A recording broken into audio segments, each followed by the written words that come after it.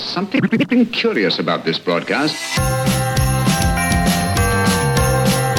This is TGP Nominal. Commence episode now. Ho, ho, ho, ho. Merry Christmas. All systems remain nominal. Hello everybody and welcome to this special Garbage Pod stroke TGP Nominal Christmas crossover. We've done this in recent years mainly because we wanted our Garbage Pod listeners to have a listen to the TGP Nominal podcasts and vice versa.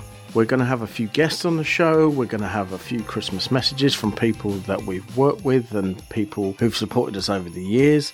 There's going to be some music, there's going to be quizzes, there's going to be all kinds of things going on. But before we do any of that, I have to bring in my first special guest into the fold. So welcome on board, friend of the show, Alan Taylor Shearer. Merry Christmas, sir. A very good evening to you, Mark, and a very good evening, happy Christmas, and a happy New Year as well to everybody. From me, Alan Taylor Shearer, and it's always a pleasure to be with you. It's been a long time since you've been on the Garbage Pod. What's been happening with you? I too produce a podcast for somebody else, and it's called the Aid Memoir Podcast, all about travel. So have a listen to that. Look it up for me, will you please? The Aid Memoir on iTunes. What else is there? Oh, family, of course. Motorbikes and living in the middle of nowhere. And just life. So we're going to have a short break. During the break, listen out for our festive messages from friends and contributors of the show. And when we come back, Alan and I are going to be talking about an event that we took part in earlier in the year.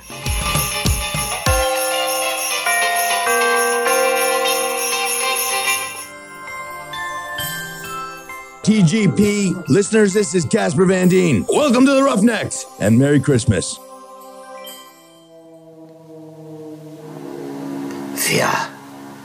Fear attracts the fearful, the strong, the weak, the innocent, the corrupt. Fear is my Christmas ally. Wishing you the dark side of Christmas and a fearful festive time at the Garbage Pod. With greetings from Darth Maul. You're listening to the Garbage Pod, where your input is our output. Welcome back to the Christmas crossover. Back in August, Alan and I covered the Live in the Park Festival, which was part of the Park Live weekend put on by Aylesbury Town Council over the bank holiday. Have a listen to this to get a feel for what the event was all about. So hello everybody, we're at Live in the Park, and when I say we're, I am here with Alan Taylor Shearer. How you doing, sir? All right, I'm not something that blocks a body of water so that it can be controlled and flow over me, but we're here at LIP, aren't we? Yeah, or hashtag LIP19. LIP19. I like lips. So this is the second year that we've been at Live in the Park. Now you caught the tail end of it last year, didn't you? Yeah, that's right. I came down in the evening for the UK astronomy section specifically, but I got to photograph some of the bands as well that were on later in the evening. This year I've come down earlier in the day, been here for part of the morning and all this afternoon. Outstanding, absolutely genuinely outstanding day. Well organised, safe, everybody seems to be happy apart from that baby. But yeah, and you've got such a diverse range of people. You're in the sunshine having fun with the community. It's the community coming together and enjoying itself, and being backstage here, getting access to all the areas that the public don't normally have. You get to see the work that's going in, not just prior in preparation, but actually while the event's going on. The crew here are zipping about all over the place. They've all got earpieces and radios. They're constantly, they're responding, reacting to different situations, dealing with it. It is so well organised. We arrived, there was a vest for us that says council photographer. There was a press card here waiting for us. They're tagging us in their social media. they're really interested in our content and what we produce. And for us as podcasters, photographers, content producers, that's invaluable. That's, having an organisation that's going to say, yeah, okay, we'll let you come to our event, come and enjoy the day, and we'd really love to see and hear the content that you provide, and we'll use it and we'll spread the word about it. That's exactly what you need from an event like this. It wasn't a case of, well, you're not the BBC, so we're not interested. It was, we are local media and we want to cover this event. Fine, come and cover the event and let us see and hear what you're doing. And they might use it. Great, fantastic exposure for us, fantastic exposure for them. Everyone's a winner. I don't know why, because you know, Mark, as well as I do, that when you go to some of these events, getting a press pass can be like getting blood from a stone, putting it politely. Yeah, pretty much. It's like these people don't want the publicity. They don't want people coming and covering their event and talking about it. And that, to me, it just seems totally counterproductive. It's totally counterintuitive. Somebody coming and offering you what is effectively, for you, free publicity. Yeah. And you say to them, oh, well, I'm not sure, about what organiser. Just... And that's one thing that Aylesbury Town Council really do. It's the community spirit and getting everybody involved. It's something they really excel at. And I've said it before on other things, and it's all down to the team of Aylesbury Town Council. Ruth Mayhew and her team really pull out the stops when it comes to events. And this event, putting it on free, is not the easiest thing to do. This event is bringing this community together. You've got people who wouldn't normally talk to each other are sitting in a field having a picnic with next to each other. People who would normally avoid each other on the street, maybe if they were just walking along shopping, are sitting in a field together, enjoying music, entertainment, relaxing. What's not to like? And it goes over 2 days as well, this event, because tomorrow it starts off with I think it's called something like Service in the Park. Yeah. And it's a multi-faith religious service, and then following on from that is Proms in the Park, and you've been able to buy your hampers in advance for it, so it's been a bit more of a posh affair tomorrow. I understand. So no burgers and hot dogs. It's sparkling wine, trampers and cucumber sandwiches. Yes, and gin and Pimm's. Oh, gin, yes, gin and Pimm's. Gin seems to be a thing at the minute, isn't it? Yeah, it's the in thing. Yeah. Gin with just about anything sort of mixed in with it. Well, even to the extent that I noticed in one of the supermarkets the other day that they actually do gin and Prosecco flavoured ice lollies. Sorry, that's my immediate reaction to that.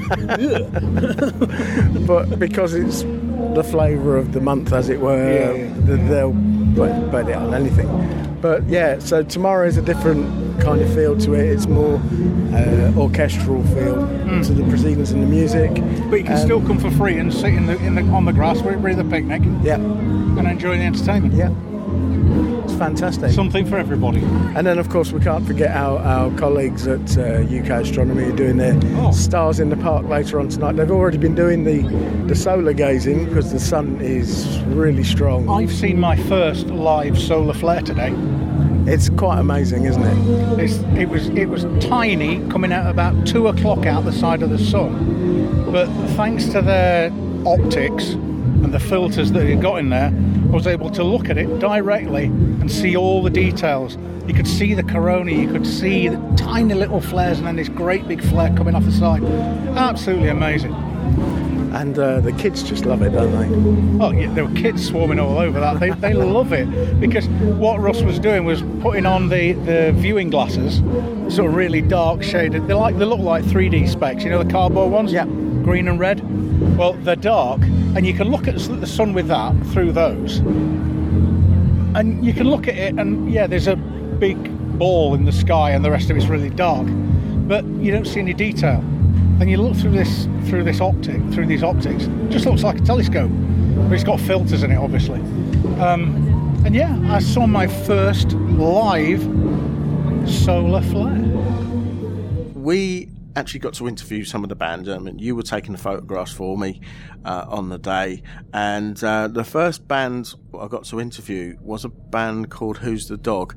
Now, the quality on this isn't as good as I would like because we had a bit of a technology malfunction with the recorder at that point, and I had to use my phone, but it's still a good interview nonetheless. So have a listen to this. So I'm here at Live in the Park at Aylesbury Vale Park for the Aylesbury Town Council, and I am with Who's the Dog, and who we got here? We got Andrea, who's the singer, and Lee trumpet. So describe the band. So we're a 10-piece function band. We play for weddings and other functions, birthday parties and some corporate dues. Play lots of fun dancey numbers.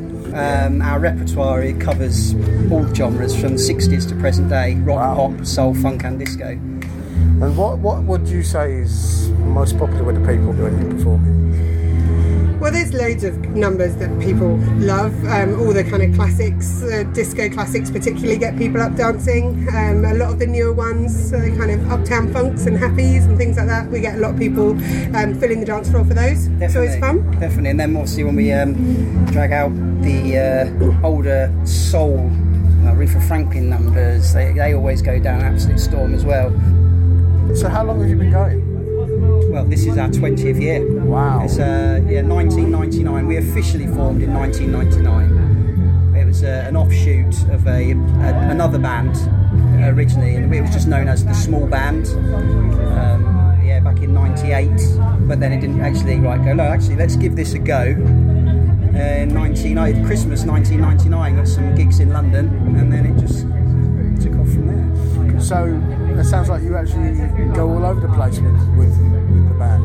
Yeah, I mean, mainly the south of England, I guess, but yeah, all over the place. I come from right down south, so I come up from a long way to get up to a lot of our gigs. But yeah, it's good fun. It's because it's so much fun. Yes, that's what it's about. Actually, if we're not having fun, then we can't expect our audience to be having fun. So. Awesome. Why the name? I don't know. Should we reveal that secret? When the band was formed, the original guitar player was quite miserable and he used to wind everyone up. And it had the effect of here we go again. He wasn't the bassist, was it? No, lead guitar player. Right. Normally the bassist. And literally at one rehearsal, one of the original sax players said, "Oh, who's got the dog this week then?" And it just stuck, really. I don't know if it was a good thing or a bad thing, but that works.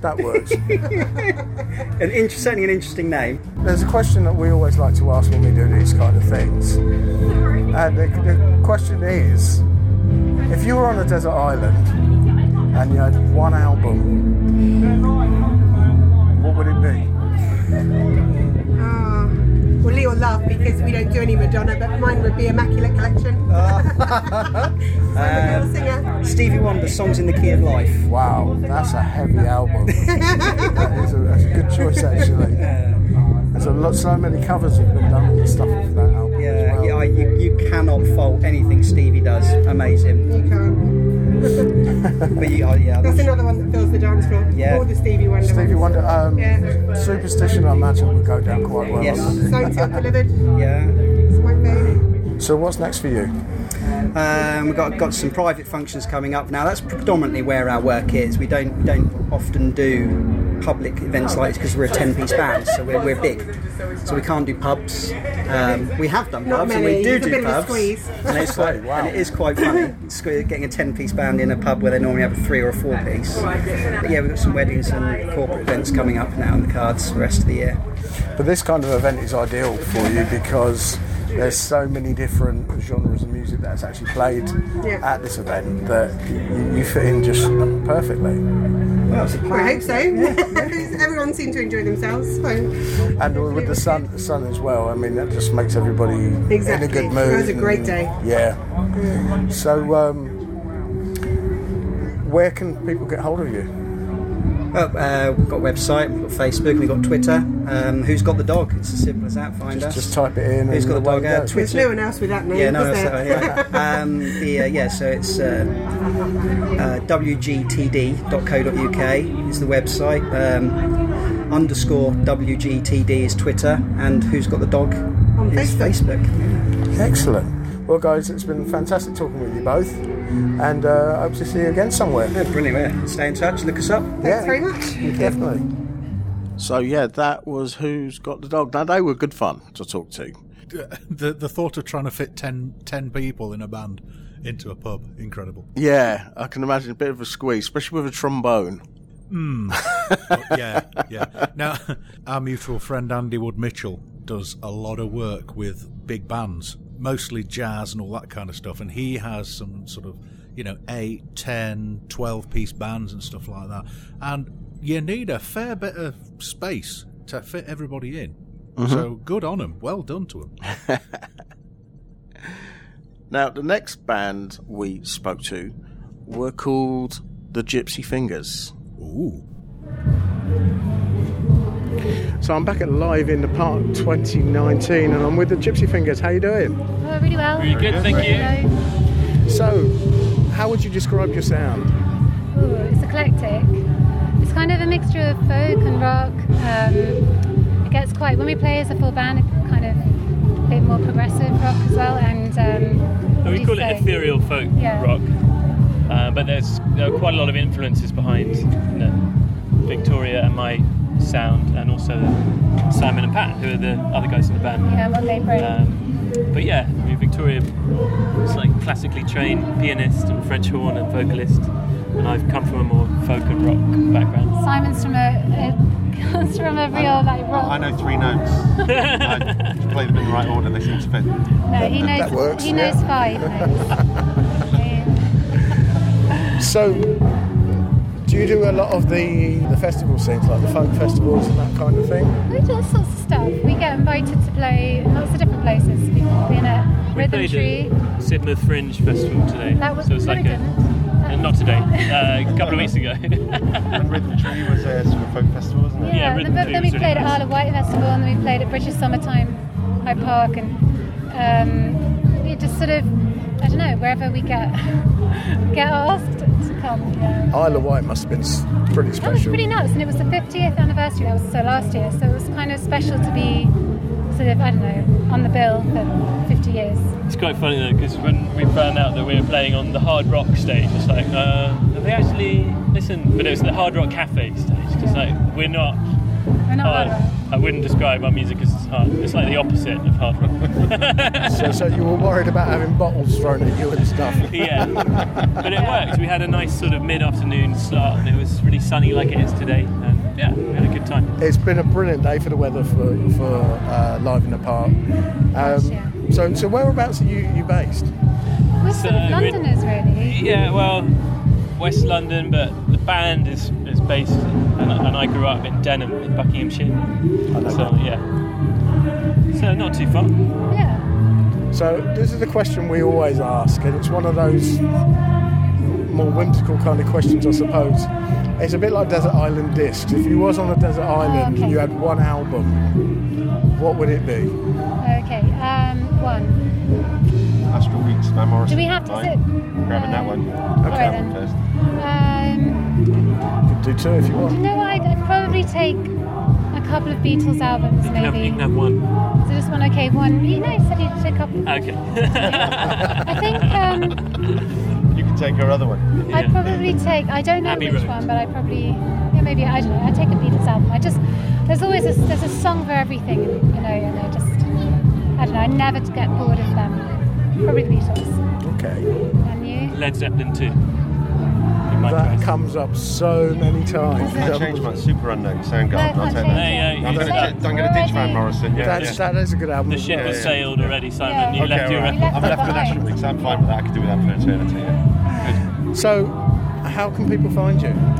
Well, I mean, we're online, very much so, and we're quite approachable as well. I mean, we talk to people online, we talk to our fans, we interact with people, and then we're on tour quite a lot of the time. Yeah. We started branching out around the UK spring last year, I think, wasn't it? No, more than that. We've been on the road for like 2 years.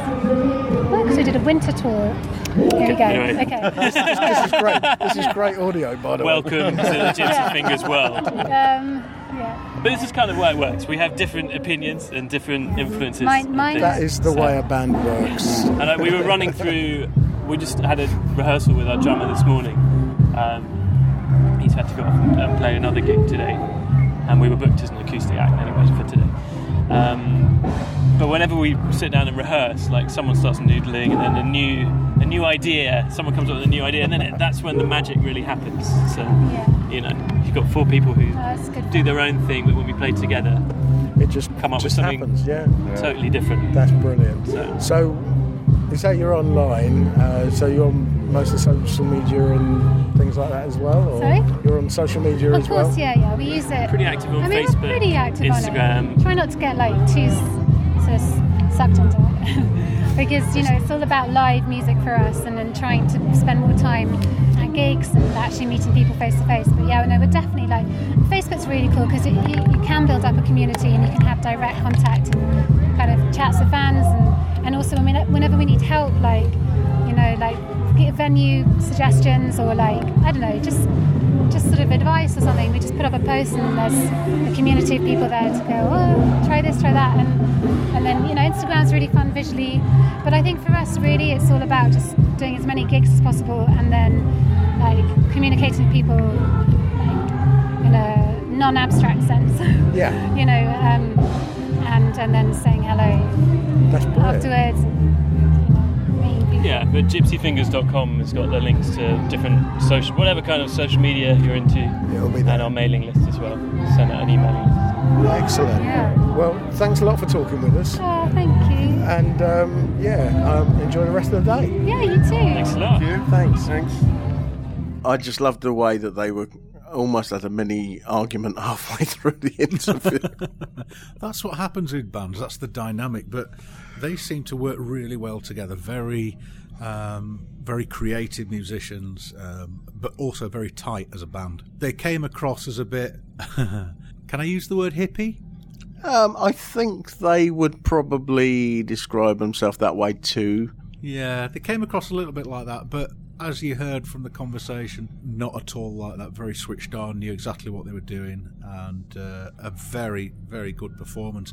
And I got some great photographs as well from them. Yeah. As you probably have guessed, the album question comes up quite regularly. And the reason for that, it's something that actually Liz introduced at the 2018 event, but it was a great little way of... You can find out a lot about a band through their music that they listen to and their influences. Yes. Everybody in this society and these communities has so many influences musically, so many wide influences. We heard Led Zeppelin there, but I'm sure there's a lot of folk, a lot of funk, jazz, blues. It's all in there, as it should be, because everybody should get as wide a variety of music as possible, I think. Definitely. Now, the next band we spoke to, I didn't speak to the whole band. I spoke to the lead singer of a band, and this guy was called Gary Mullins. Now, at first, when I heard he was coming on, I thought I heard Larry Mullins, who was in U2, different bloke completely. But this guy's from a band called the Ukes of Hazzard. So we're back at Live in the Park 19, and I'm with Gary Mullins from the Ukes of Hazzard. How you doing? Very well, thank you. Yeah, a little bit hot from this glorious weather, but very good. It's always fun to get the ukulele out. Yeah, it's a really strange thing because people obviously associate the ukulele with the likes of your George Formby's and all that kind of stuff, which is more like a banjolele more than anything else. Yeah. But then along came people like your Jason Mraz and people like that. But your set, you did have some Jason Mraz on there. Yeah. But it's such an eclectic collection of stuff. Yeah. I mean, the thing I love about the ukulele is you could put play anything on it and it will sound good. I mean, obviously it's got its own sort of twist and flavour. Jazz doesn't quite sound the same when you play it on the uke, but that's part of the charm of it. So it's quite fun to take things that you wouldn't expect to hear on the ukulele, like AC/DC or like Motorhead. And it always works. You always have somebody like tapping their foot along to it and having a smile. So there's how many in the band? The band is quite fluid. So we'll often be performing as a duo or a trio or a quartet, and it just depends on the requirements of the event. It's primarily a group for weddings and functions and things like that. It's very popular for those sorts of events. And so, we build it so that it's quite flexible. So I've probably got like sort of 10 or 15 guys that will don the waistcoat and the necktie, and they're a bit of a crack team of ukulele players, and they're very good, very reliable bunch. And they're not exactly the best of weather to be wearing a cravat. No, it's you wear it with pride, like if come rain or shine, you wear the waistcoat with a smile, even though it sort of turns the heat up a little bit. It's worth doing. So how long have you guys been going? That's a very good question. I think it's something like 4 years, maybe 4 or 5 years. We filmed our first video in a field in Wendover. With a cameo from a dog walker in the background, and we haven't looked back. It's been very jolly. In fact, we did a video shoot in an aeroplane somewhere above Oxfordshire, playing "Learn to Fly" by the Foo Fighters. That was quite jolly. Cool. It's a little bit freaky when your pilot is banking pretty hard, but fun nonetheless. So, what would you prefer to play of the different styles you do? What would be your favourite kind of music? Just on the ukulele specifically, I really like. I've got an arrangement of Sex on Fire that I really enjoy playing. Wow. Believe it or not, the ukulele sort of lends itself quite well to it. So I figured it out, and it sounds great, But no, I love things like Dakota. And those kind of sort of mid-2000s rock tunes, a bit of Blink-182, we play Teenage Dirtbag by Wheatus, and it's just fun, anything that puts a smile on the face. It's those sorts of tunes that really do it. Brightside, Mr. Brightside, you could just sort of level the joint with a tune like that, and it's the song that's the strongest bit, like that's the thing, the song's great, and however you present it is gonna work. So the fact that we do it on the ukulele, it's just slightly different, but super fun. So you're rushing off. You got another gig? Yeah. So it's quite a local one, to be fair. I mean, we're in Marsh Gibbon tonight, but we've had gigs in Italy and France this year, and we've got other inquiries for international bits. So there's never a dull gig. We never know if we're going to be washed away, or if we're going to be flying, or if we're going to be cooked somewhere, or stranded on an island or something. So you never know what you're going to get. You just led me on to my last proper question. Sure. And this is one we asked everybody. If you was on a desert island, you had the choice of one album. Oh, easy. Grace, Jeff Buckley. Okay, cool. Easy. Yeah. I mean, I love that album. There's so much detail in there. The songwriting's magnificent. I mean, like, it's a tragic story about Jeff, how he sort of died, way before his time. But the legacy of that album is just incredibly special. So, I mean, back in the days when you could buy CDs in shops for £5, it'd be the best £5 you ever spend. Right. So how can people get hold of you? You can find us on Facebook. That's probably a good way. I mean, the best way, to be fair, is through our website, which is just ukesofhazardband.co.uk.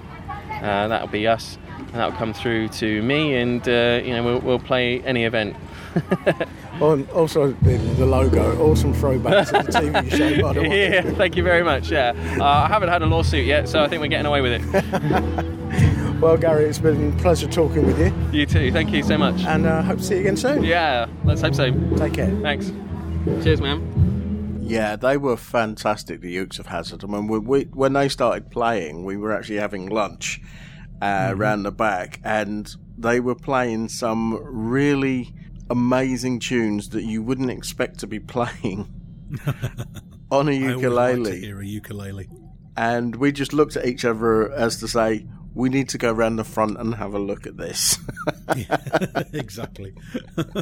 And it was great fun. They were on the smaller stage, but it was just perfect for them. Absolutely perfect. And for me, it was one of the outstanding performances of the day, to be honest, because it was simple, it was entertaining, they were having fun, the audience were having fun, and in the end, that's all that matters. No matter about the instrument, it's how you play it, and as long as you have fun. Yeah, because one of the guys was playing a board, wasn't he? Just tapping on a board to get the rhythm on it. Yeah, that's right. Nice, simple. That's how I like it, because I'm a simple guy.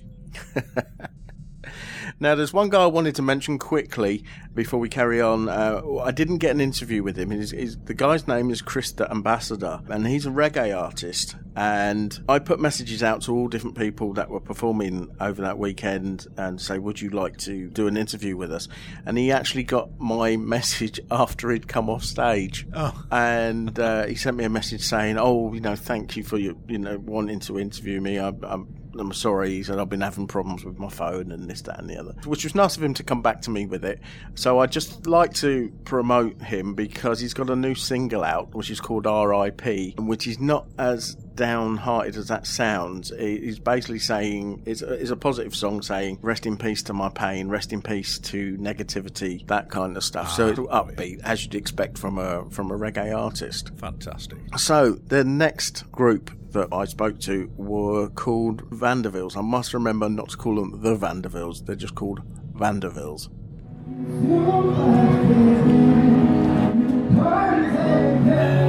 So I'm back at Live in the Park and with the Vandervilles. Is it the Vandervilles or Vandervilles? Vandervilles. Right. And so who have we got? So we go from right to left. Yeah, so Paul on vocals. Yeah, Chris on bass. Neil on piano and guitar. Andy on drums. So, how long have you guys been going?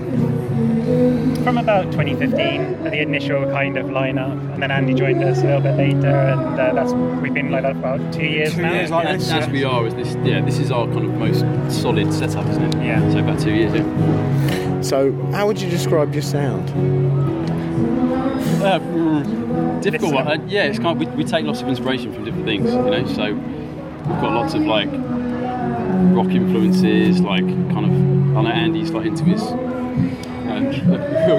loves a bit of grunge, but also like the Who and Led Zeppelin and stuff. But I've got reggae influences, Chili Peppers, funky rock sort of stuff, low blood Portishead, stuff that kind of. With me when I listen to stuff, it's the vocals I'm listening to. So I want stuff that's going to touch me, if that makes sense. So that's why, not literally. So I want. That's when we're writing stuff. I want the words to mean something. So the lyrics are everything to me. So the words can take quite a long time to come up, and I want to like reach out and like. So do all of you have an input in the writing? Yeah, I would say so. Like. I think different songs start different ways. A lot kind of just start on guitars and vocals, and then we kind of take it to the whole band, and it always kind of morphs from there into something different. So kind of everybody, there's suddenly a bass line comes in and the whole song changes, or drum fill or something. So it's kind of, it starts with a kind of the DNA, and it kind of builds out from there. So it's kind of, it grows sort of organically. Yeah. We'll have like little chill out sessions. So like a cup of tea and biscuits, very rock and roll. We're all driving, So we kind of just get around, just acoustic guitars, cup of tea, and just come up with like share ideas, and it kind of goes from there, and then we bring it to the rehearsal rooms and fill it out, and we either bin it or we keep it, or quite often ideas will merge into two songs sometimes. Try and cram too many ideas in. So what kind of venues do you normally do? Do you do a lot of festivals and stuff? Or? We've done a couple of summer festivals. I'd say we're getting more traction there now, kind of as we're we've just written this EP, so we've kind of created an online web experience with that, and I think that's enabled us to kind of show what we can do a lot more than before, where it was kind of like, we had nothing really recorded and we had these sort of scratchy iPhone videos of like, here we are live. And so now, we've got a few festivals. Played Astonbury just down the road last week, which is really cool. Aston Clinton Beer Festival we played just before that, so we're hitting the Aylesbury area. I'm really grateful to like Parklife to have this opportunity, so we're thinking now, hopefully this can give us, just help us, get some more traction. People can listen to us live and see us live, and hopefully like next year, hopefully we'll get some more festivals. And, it really is an amazing event, to be honest with you. I mean, to what they put on for free, it is. You can't fault it because it's so well organised. Now, there's a question I like to ask, and we do it to every artist that we speak to, and it's one of these whimsical kind of. Well, I'll put it to you. It's going to go badly. You're on a desert island. You've got one album each. What would it be? It's quite, for me, it's relatively straightforward. It's definitely a Pearl Jam album, probably the first one, 10 by Pearl Jam. That's my. Are we all together on this desert island? Because I can listen to his. No, but not on my own island. So on my own, only one. Well, if you don't like it, you can go. I suppose you can get a boat and just Tom Hanks' little rowboat. Get out of there. Am I up next? I think I gave Fit Isn't It, Strokes. I'm kind of an indie background. Cool. Yes, I would probably say I have a live album of Eric Clapton at Madison Square Gardens, and it won't inspire me to play guitar, so I take that. I think. That's a good reason. I'm probably torn between Blood Sugar Sex Magic Chilies and Legend Bob Marley. So I can't split them. Both classics. Yeah. Half the first album. That's brilliant. So, how can people find you? So the main place is our website, vandevils.com, and it's VANDAVILS, Vandevils. Our Facebook page is probably our main sort of most active social media, so that's at Vandevils on the Facebook. Yeah, we're on Twitter, Instagram, all that stuff, all the good stuff. All the usual places. Yeah. All the usual stuff, yeah. And what's next for you guys? So more writing, I think. We have a lot of songs in the pipeline, so I think now, we've done a few festival gigs, get back in, back with our cups of tea, back with the pad of paper, do some writing, and then maybe another EP, I think, after that. And polish the show as well. We've got so many ideas. You want to add some like backing vocals and other lines and different things. So just to make the show even bigger and better, and have some gigs before the year's out. Still plenty of time. Definitely, get back playing in live soon. So awesome. Well, guys, thanks for talking with us. Pleasure very much. And hopefully we'll speak to you again soon. Yeah. See you next year. Thank you. Cheers. Thanks. Once again, great artistry. They worked hard up there on that stage because it was ridiculously hot. Yeah. But those guys coming together. Did you hear the variety of music that they listened to? Yeah. I mean, to be able to choose a toss-up between the Red Hot Chili Peppers and Bob Marley, you can't get any more points apart, can you, really? Well, no, exactly. One thing I will say right now, I want to thank Neil from Vandevils because he actually sent us some tracks to play into the show. So I'm going to play a song now, and it's called Nous sommes unis.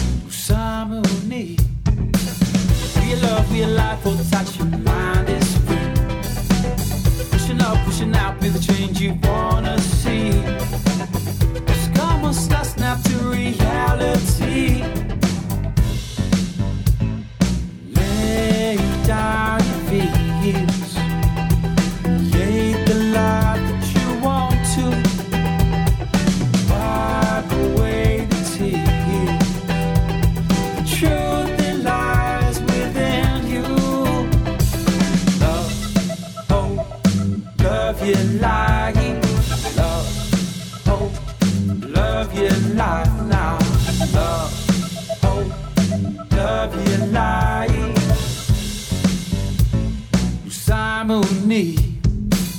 We arrive when we leave in the same way, stand with me. Together stronger, so has no gender, live your dream. Let the words be the fight and set your spirit free. Lay down your feet. Create the life that you want to. Wipe away the tears. The truth that lies within you.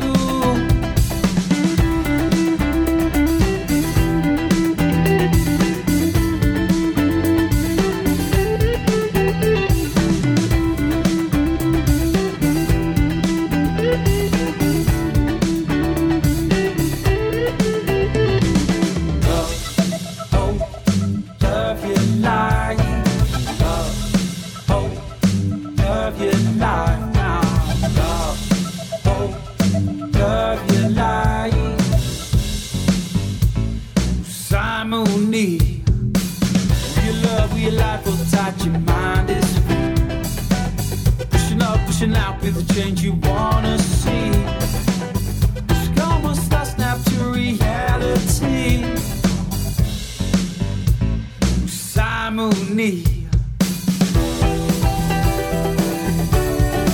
I know Simony. I know Simony. I know Simony. I know Simony. I know Simony. I know Simony.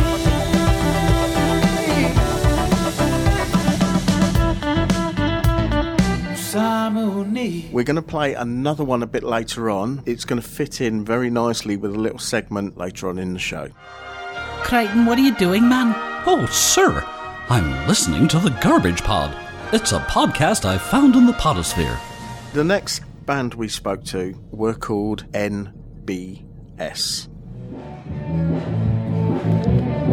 So we're back live in the park, and I'm with MBS, and we got Hayley, Andy, and Dan from the band. Hello. How you all doing? Yeah, good. Yeah, really hot and sweaty. So you've just literally got off the stage. Yeah. How was that for you? Ladies first. It was really good. It was ridiculously hot, but the crowd were really good, especially because they're sat straight in it and have been all day. Yeah, we enjoyed it. Lots of fun. Always can't hear very well when you first go on, but it was great. Yeah, really good fun. Just wanted to try and get people to enjoy themselves, because some of the original music's been on before has been amazing, but it's been quite deep and meaningful. So we thought we'd be a bit cheesy and get everyone having a bit of fun. No, same as you. Can't say anything more than this. Guys, great fun. That was one hell of an eclectic set there. You got everything that was included in there, really. Yeah, you should try seeing us when we do a 2-hour set. It gets even worse. Or a 3-hour set.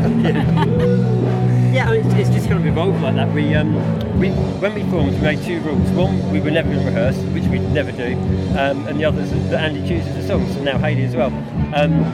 So the whole point is to get people into it. If I chose the songs, it'd be like 15-minute guitar solos. So you kind of get through that way. And we joined by Alan. This is out. I was run away. Run away. That was out. So MBS, what does it stand for? Well, when we started the band a long time ago, I'm not going to tell you how long ago because it'd make us really old.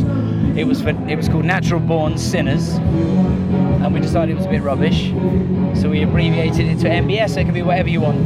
Okay. No blooming songs or whatever. But actually, we sound like a sofa company, don't we? My mum tells everyone I'm in a band called Natural Born Singers. Nice.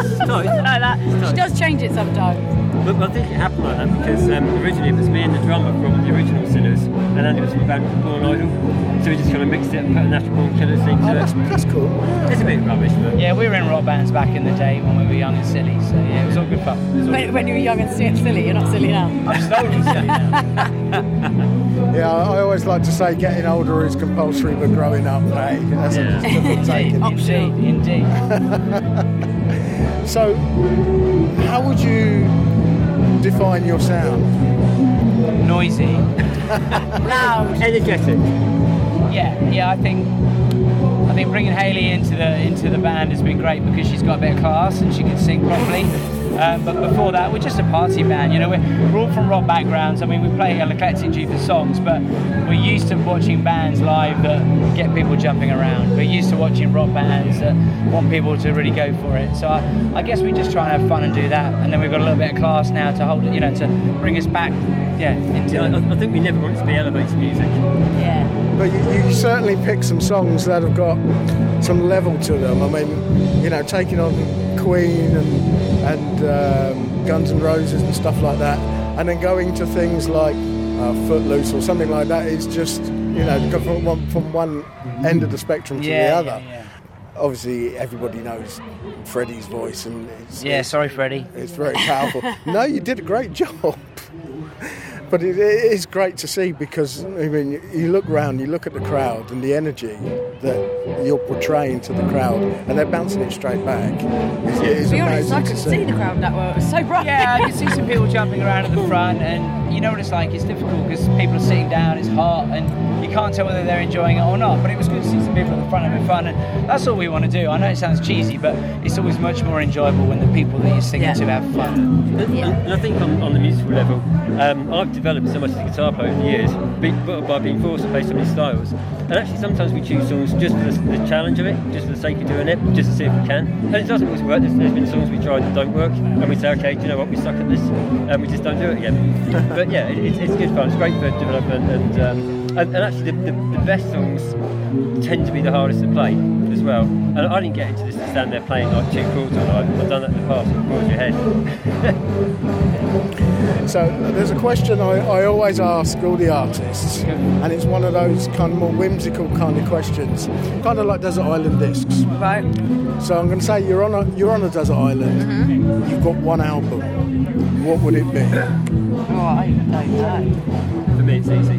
Go on. White Snake 1987. Okay. It's a real struggle, but I'll make a decision. I'll go for Sonic Temple by The Cult. Wow. That's heavy. Right. I love Skid Row, but it's got memories for me, Sonic Temple. I actually have no clue. I'd have to make my own and take that one disc. So you'd have your own like, little playlist. Yeah. Take a playlist. I'll put together a playlist, yeah. Kids, you know you're going to be shipwrecked. Well, that's me all over. I'll bend the rules. Be prepared, exactly. Yeah. So, what's next for you guys? Hot bath. Yeah, have a shower. Yeah. What's a band? I don't know, onwards and upwards really. We've got lots of gigs next year, this year. It's great with Hayley in the band because it gives us a different dynamic. We can do gigs together, we can do gigs separately, and we can do lots of great material like we did tonight that we wouldn't normally do. I would kill Adele, so it's amazing. Give it a great go. What about it? Yeah, so I guess more of the same, hopefully. Yeah, I mean, this is a great stage to perform on, a great vehicle.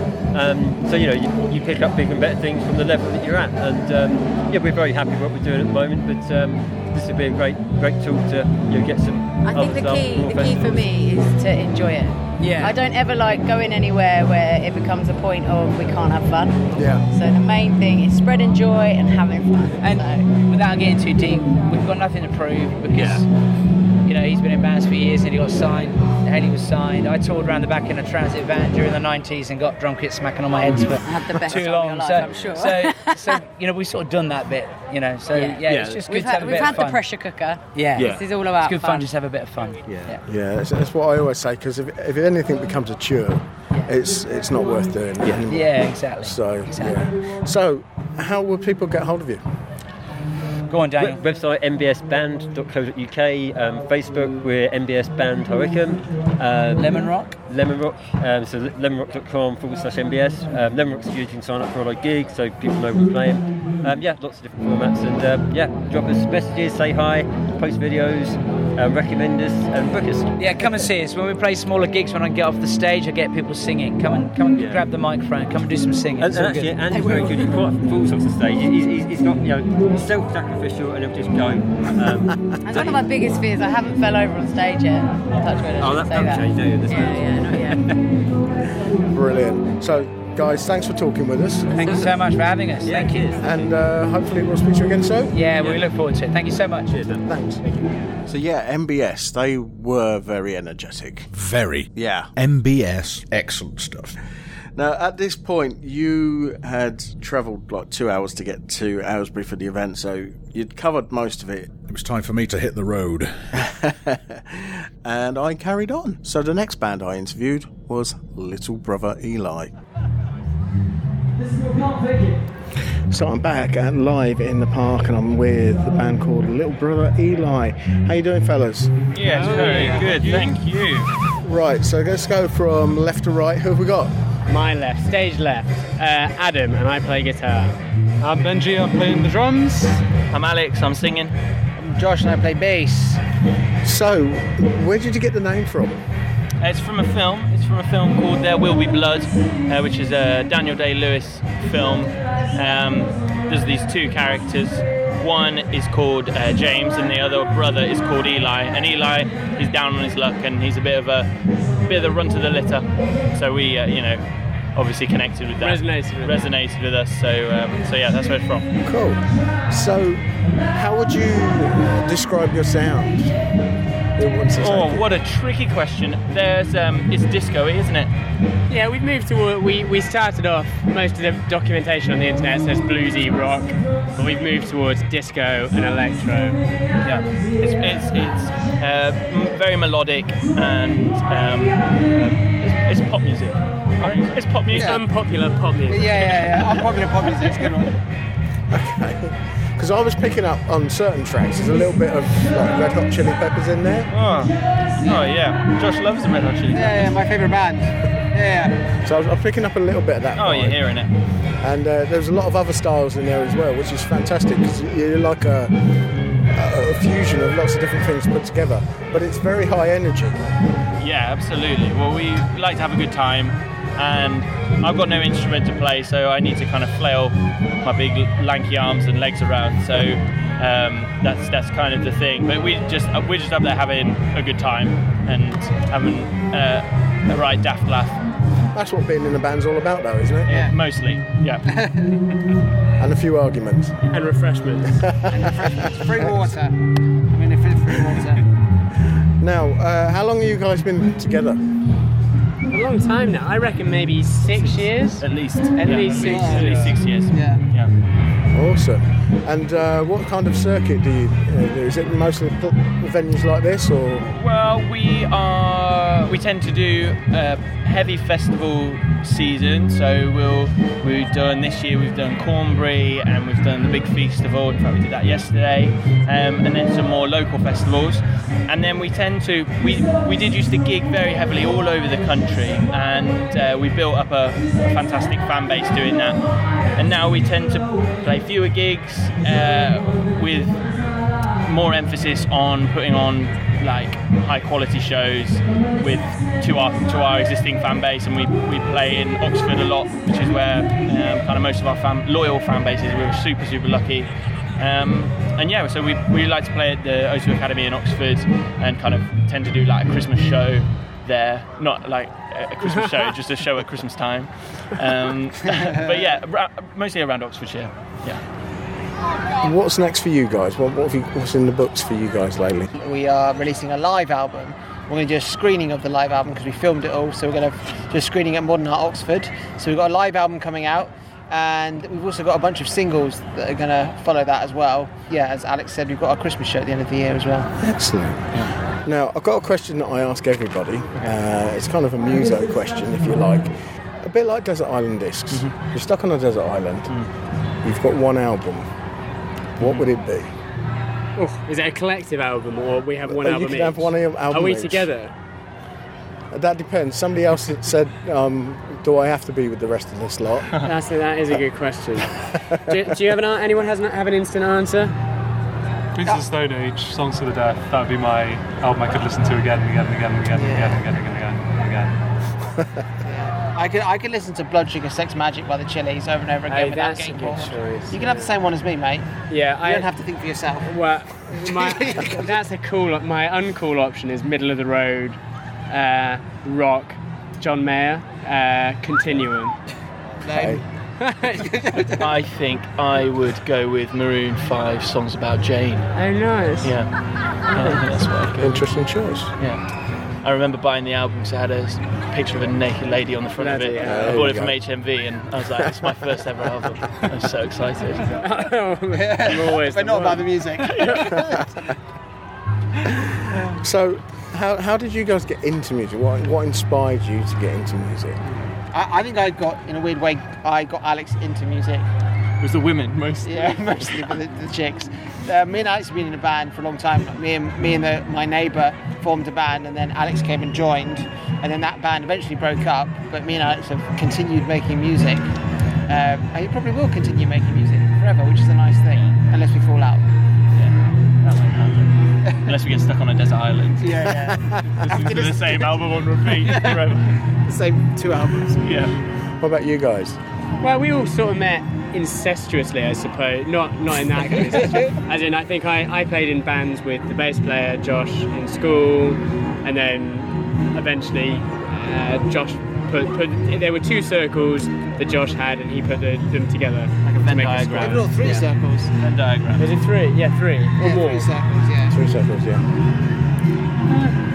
I don't know. It was like homelessness, I think, wasn't it? That got you into music. I don't really know. I can't remember. It's too long ago. Well, I met you in prison, so. You left in the shower. We met in a very interesting band that I used to play in, which we won't go into too many details in. Yeah. But fair enough. Yeah, friends are friends. Yeah. Musicians I think generally are quite socially awkward, so probably most people get into it to make friends. That's really true. Yeah. I think I started playing in jazz. It's not worked out because we've only made 3. How can people get hold of you? Oh, it's so easy. If you just look, with the only thing that comes up, if you look for Little Brother Eli online, on Spotify, on Instagram, or on iTunes, however you find your music, just search for Little Brother Eli and we'll be there. And it's, our music will be there. We'll be there, our music will be there, our faces will be there. And that's the best, I think that's the easiest way. Just look for Little Brother Eli, super easy. Awesome. Well, guys, thanks for talking with us. Thank you for talking with us. And hopefully I'll speak with you all again soon. Great. Thank you very much. Bye. Cheers. They were real good fun to talk to. And that energy that they put into the interview really comes across in their music as well. So, yeah, I enjoyed their set immensely. So we're coming to the end of the evening. And the last artist that I spoke to was a guy called Jamie Felton. Right, so we're coming to the end of Live in the Park. And it's getting quite late now, and I'm in a field, basically, in the park itself, with Jamie Felton. How are you doing? All good. How are you? I'm doing fine. You had a good day? It's been brilliant. It's been hot, but it's been brilliant. Yeah, it's been boiling, hasn't it? I'm surprised I'm not sunburned. I came well prepared for that. I've got factor 50 on and stuff. And somebody bought me a hat because they were worried. I was wearing a hat on stage as well at some point for the country song, yeah. So how have you found today?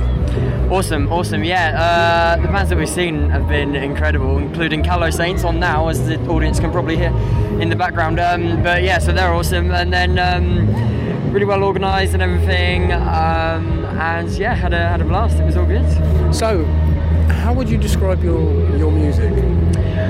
So the stuff we did today, it's a load of different genres basically. So we start off with a sort of feel-good rock song. We go into a bit of soul jazz in the second song, then some funk. Then there was some Spanish guitar. Then a country song. What else? A bit more sort of rock and roll type stuff. A bit of Latino. And a feel-good pop song to end it. So a load of different genres, and trying to keep it interesting that way, I suppose. Yeah. So you were on the Mix 96 acoustic stage. Yes. Is that different for you normally, or is acoustic something you're happy with? Oh yeah, completely. Usually I play in pubs to like 6 people or something. So this was mega for me. Yeah, definitely. But no, all good. Lots of space to move around, as I like to do some dancing and stuff like that. so no, it was all good. It was really good actually, because you've also got the other members of your band that you had with you, and you had somebody on flute and all that kind of thing, which gives it a completely different vibe, adding that kind of sound to it. Yeah, so I've known Carol was on flute. I've known her for 6 years or so. She just came into a gig I was doing 6 years ago, and she just happened to have her flute on her, and then we started doing. She asked if she could play, and that was fine. So we did a bit of. I think it was Whiskey in the Jar or something like that, some sort of folky thing, and a bit of Brown Eyed Girl, Van Morrison, that type of thing. So we've known each other a while, But no, she's a legend. She's really nice, So you say you do a lot of gigs in pubs and things like that. So how far do you travel out to do gigs? I'll go anywhere. I mean, the furthest I've gone for a solo gig is Bath. So from Oxford to Bath, just under 2 hours, something like that. Southampton, I was there a couple of weeks ago. What else? Bracknell, they're the sort of furthest. But that's quite rare that I'm sort of that far. Usually it's sort of half an hour radius of Oxford where I'm based. So no, it's all right. So doing a gig like this, is festivals something that interests you? Oh, 100%. Festivals are the best. Yeah, 100%. Like I said, it beats playing in a pub to 6 people. So no, great crowd and everything. They're all here for the music anyway, having a blast, getting drunk. So that's what it's about. So it's always the best festivals, and the thing is, this event is. Well, I wouldn't say fairly unique, because there are some other free events out there, but this is totally free to the public. And it brings the community together, everything as well, doesn't it? So, that's it. Yeah, I don't know how many people have been here today. I don't know. I'll have to find out from Ruth, the organiser, because last year they had 7,000. 7,000? So I think there's going to be more than that this year because of the weather. Yeah. So, plays a massive factor, doesn't it? Yeah. No, it's been glorious. But I'm going to ask you a question. I've asked everybody here today the same question, and it's a bit of what I call a muso question. Right. It's kind of like Desert Island Discs, where if you were stuck on a desert island and you had one album, what would it be? Oh, I would go for my childhood favourite album, which is Green Day's American Idiot. Oh, right. 100%. I mean, Battle of Hell, Meatloaf, that's got to be a contender. Probably one of those two. Yeah, probably the Green Day. They're my sort of childhood favourite band. Yeah. Awesome. So, how do people get hold of you? On Facebook, it's Jamie Felton Music. Spotify, Jamie Felton. Website, jamiefeltonmusic.com. I've never worked out Twitter. I've just always it's a bit of a never got on fish, it. Yeah. I think it's more for famous people as well. They sort of tweet. Instagram as well, Jamie Felton 97. There's an underscore between the Jamie and the Felton, so it's Jamie underscore is that right? Jamie underscore Felton 97. That's the one. The one. Yeah, those 4 things basically. That's right. And what's next for you?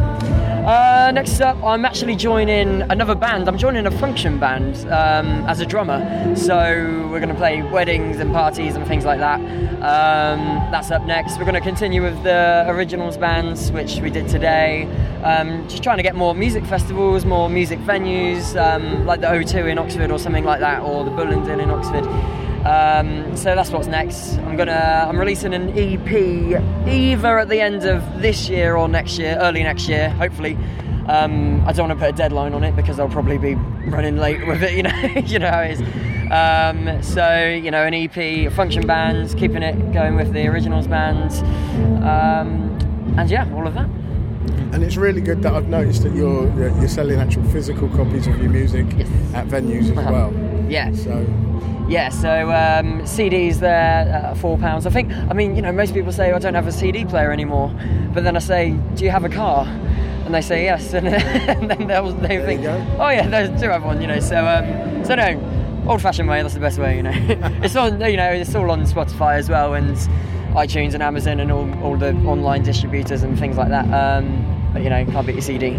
Well, actually, it can't beat a vinyl. That's the way it's going, isn't it? That's the way it's going, isn't it? I've still got my old vinyl. The player, Yeah, and there's something There's something warm about listening to vinyl that you don't get on any other format. Yeah. I've heard like it sounds better.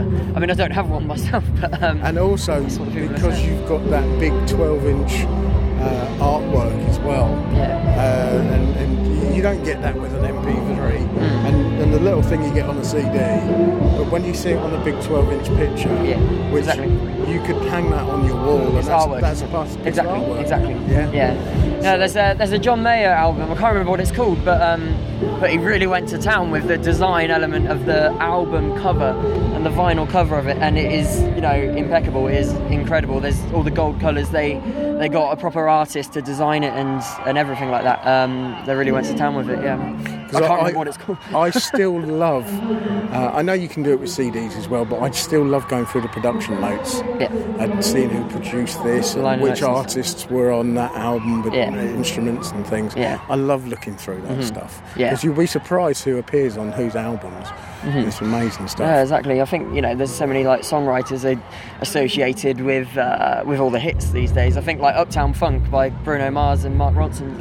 It's got like 8 writers in it or something. Well, in the 80s there was a singer called Kathy Dennis. And she had a few hits herself, and through the 90s and the noughties she wrote songs for the cheesy artists like your S Club 7s and she was responsible for Kylie Minogue's Can't Get You Out of My Head. So, and she started off as a solo singer in the 80s, and then everyone thought, what happened to her? People don't realise these people go into production. They're not, they're not disappeared. They're just doing things behind the scenes. Exactly. And then the probably most famous or successful ghostwriter is Max Martin, who wrote, Hit Me Baby One More Time and all the One Direction songs and everything. He's not famous, but God, he's got a life, as in like he's rich as anything. Sure. So no, he's doing all right for himself. But he's been doing it for years, obviously. Right, Jamie, it's been a pleasure talking with you. Yeah, and yourself. Thanks so much. Hopefully we'll get to speak to you again sometime. Yeah, 100%. No, I'd love to. That'd be great. Cool. Thanks a lot. Cheers. So Jamie Felton, genuine guy, really nice to talk to. He had a lot of things to do because he was on his own, he was packing things up and this, that and the other. He said, come back and speak to me in 20 minutes, half hour or whatever. And he genuinely wanted to speak to me. He came back. As I say, we went way back behind the stage in the field, but you could hear there how loud that was. I'd like to thank Ruth Mayhew and all the volunteers and organisers of Live in the Park. And also, we have been given permission by FBL Broadcasting to put up links to all the videos from Live in the Park that FBL Broadcasting recorded during the day, so you can watch the bands as well. Not only that, they also recorded the Proms in the Park on the Sunday, so you can watch that also. Alan, it's always a pleasure working with you at events, and I hope we can collaborate more in the new year. It was a fantastic day, and it's also been fantastic to join you this evening. Thank you very much. Right, we're going to have another short break, and when we return, I'll be joined by my regular TGP Nominal co-host and someone not so familiar. Crichton, what's in this box? It looks like a small red dwarf garbage pod, sir. What, a full one?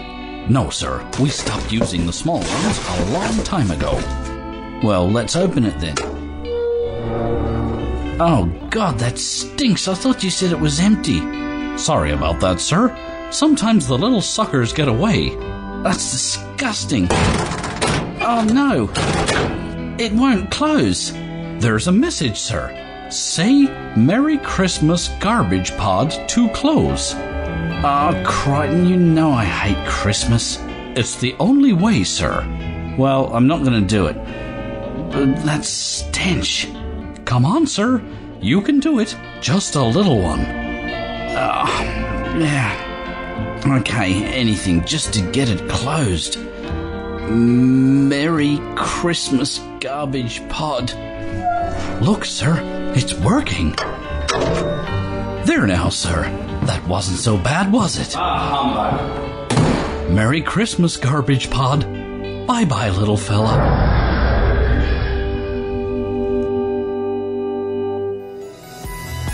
Hi, this is Zach Galligan, and you're listening to the TGP Podcast. Merry Christmas, everybody.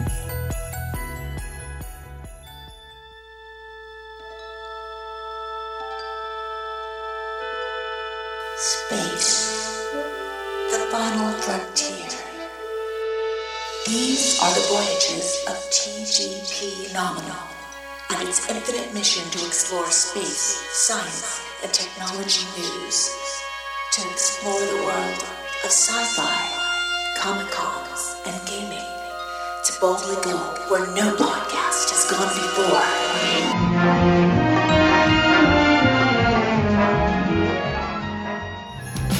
Ho, ho, ho, ho! Merry Christmas!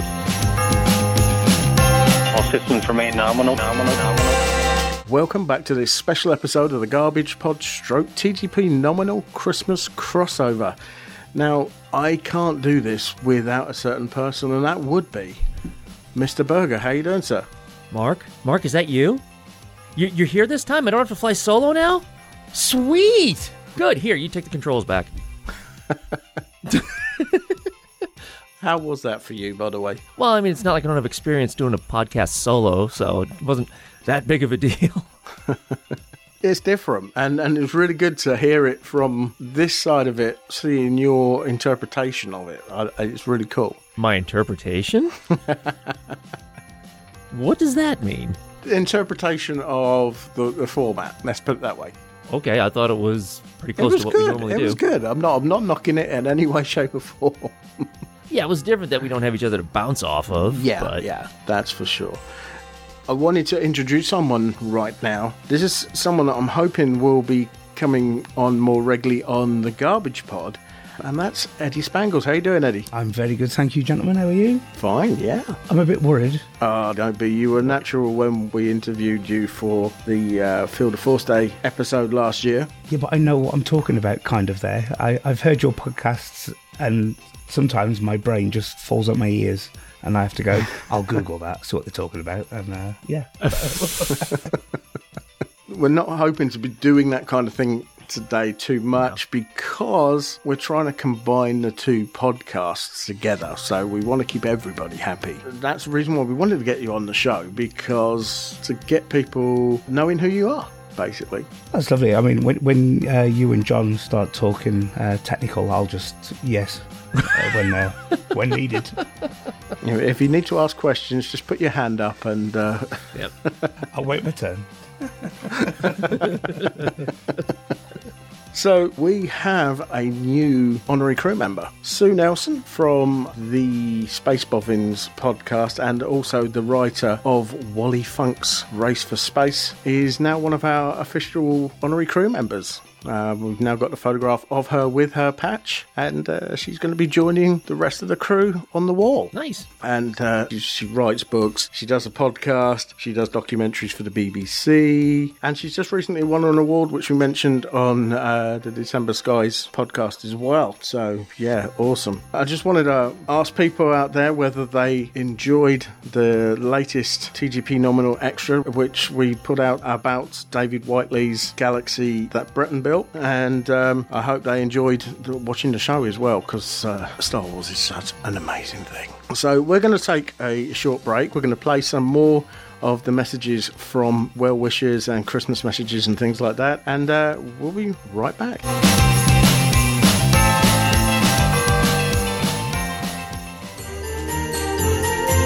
Hello, this is Chris Lintott, and I want to say Merry Christmas to all the TGP Nominal listeners out there.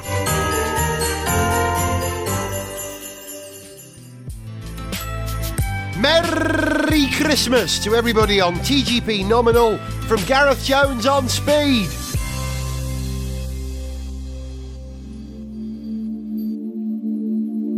Because it's December and we're getting ready for Christmas, we thought we'd do a little bit of investigating of a phenomenon that happened a few thousand years ago. Ross, what are we talking about here? The Star of Bethlehem. You know, something obviously happened because the story is carried on today.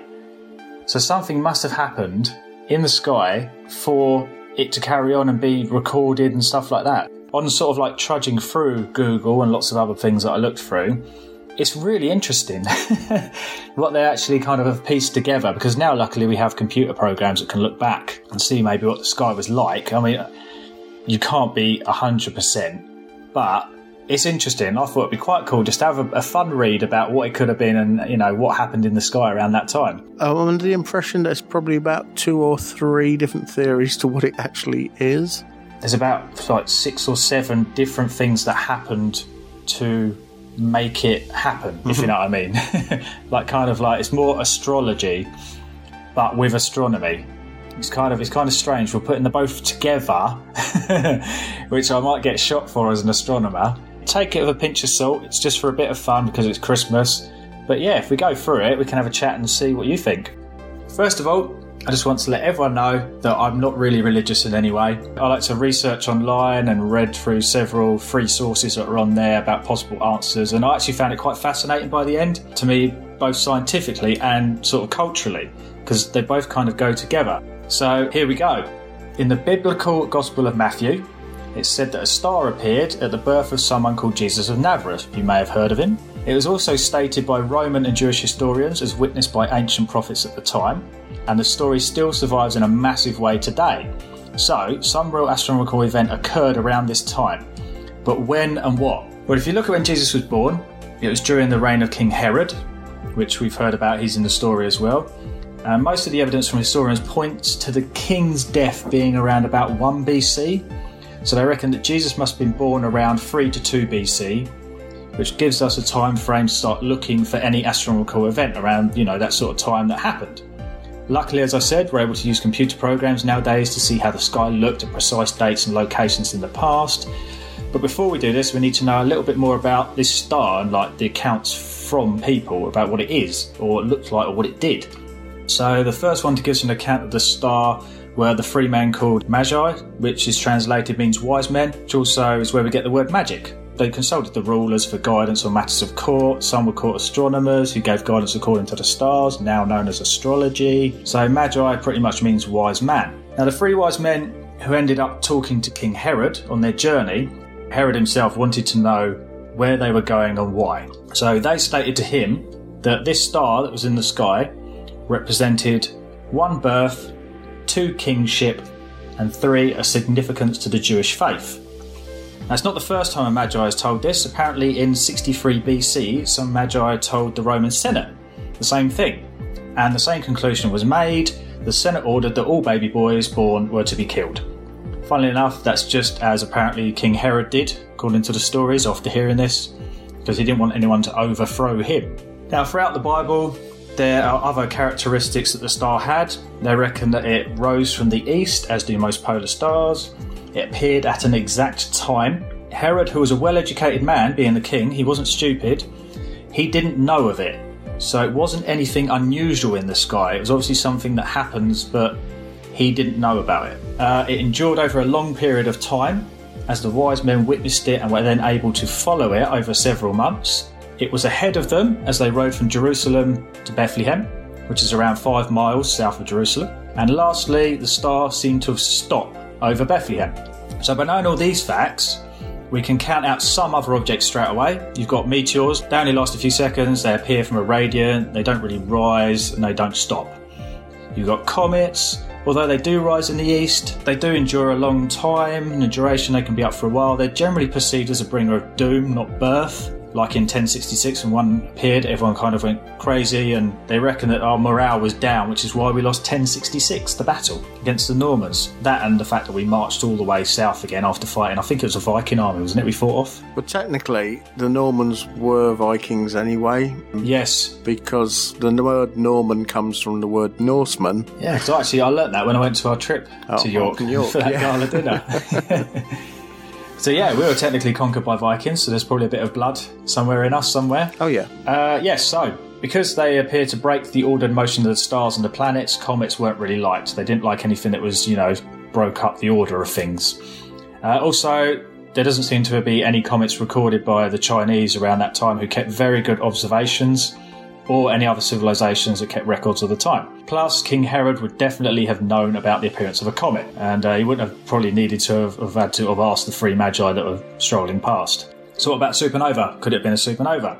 Rises in the east, appears suddenly and endures for a while, but again, there were no records from the times that indicate any such event happened, plus Herod again would have noticed a new bright star in the sky. So we're looking for something around 3 to 2 BC that was part of the normal sky, wasn't really notable to an untrained eye until its meaning was explained by 3 wise men. So let's look at the king of planets, Jupiter, as a start. In ancient times, Jupiter was seen as like a wandering star. You know, they didn't have technology to see it as a planet, so it went against the stars and moved around differently, so they called it wandering stars, or later on they called it gods, didn't they? Gods for all the planets' names and stuff. Yeah. So in the Middle East around September 3 BC, it's said to have had a close conjunction with the star Regulus, which means regal. The Babylonians actually call it Regula Sharu. That's probably not how they say it, but that's how I'm saying it, meaning king.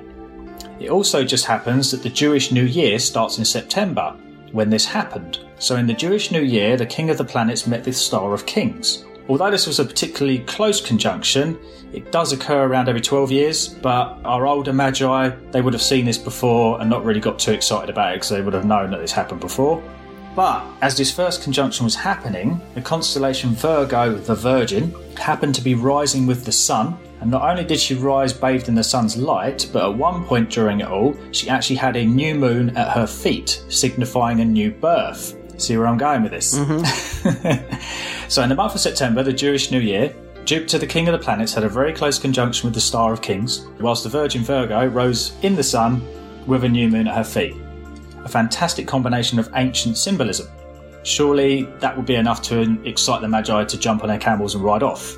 Not yet. As we know, planets also rise in the east and move eastwards through the stars, but at a certain point they appear to reverse westward briefly and then return heading eastward again. And this is because we're seeing them from a moving platform, which is Earth. And it just so happens that Jupiter did this around that time. They're saying that around 3 BC it passed Regulus, that star, in the first conjunction. It then returned to it and then passed it again, creating not 1 but 3 close conjunctions, which is a much rarer event than the 12-yearly one. If you also had the means to have recorded it, it would have seemed to have made a halo above the star of kings, creating yet another symbolic gesture. A halo, obviously to do with religious, and a coronation of the star. If this didn't force the old Magi to actually get excited, I don't know what would. So when Jupiter appeared to stop in the sky, just before reversing briefly, perhaps completing its halo and giving the Magi time to research it, perhaps discuss its meaning with others. We reckon it was around the 25th of December, funnily enough, 3 BC, that they finally decided they were going to jump on their camels and ride in its direction, believing it signified where the king had been born. Jupiter was now ahead of them, to the south-ish, depending, but it was still a known object and not a great star of Bethlehem. Now we know on their journey they got waylaid and grilled by King Herod, so let's say perhaps it took them a few months to journey there, as we don't know how far they travelled really, or that they knew, where the child was actually going to be born.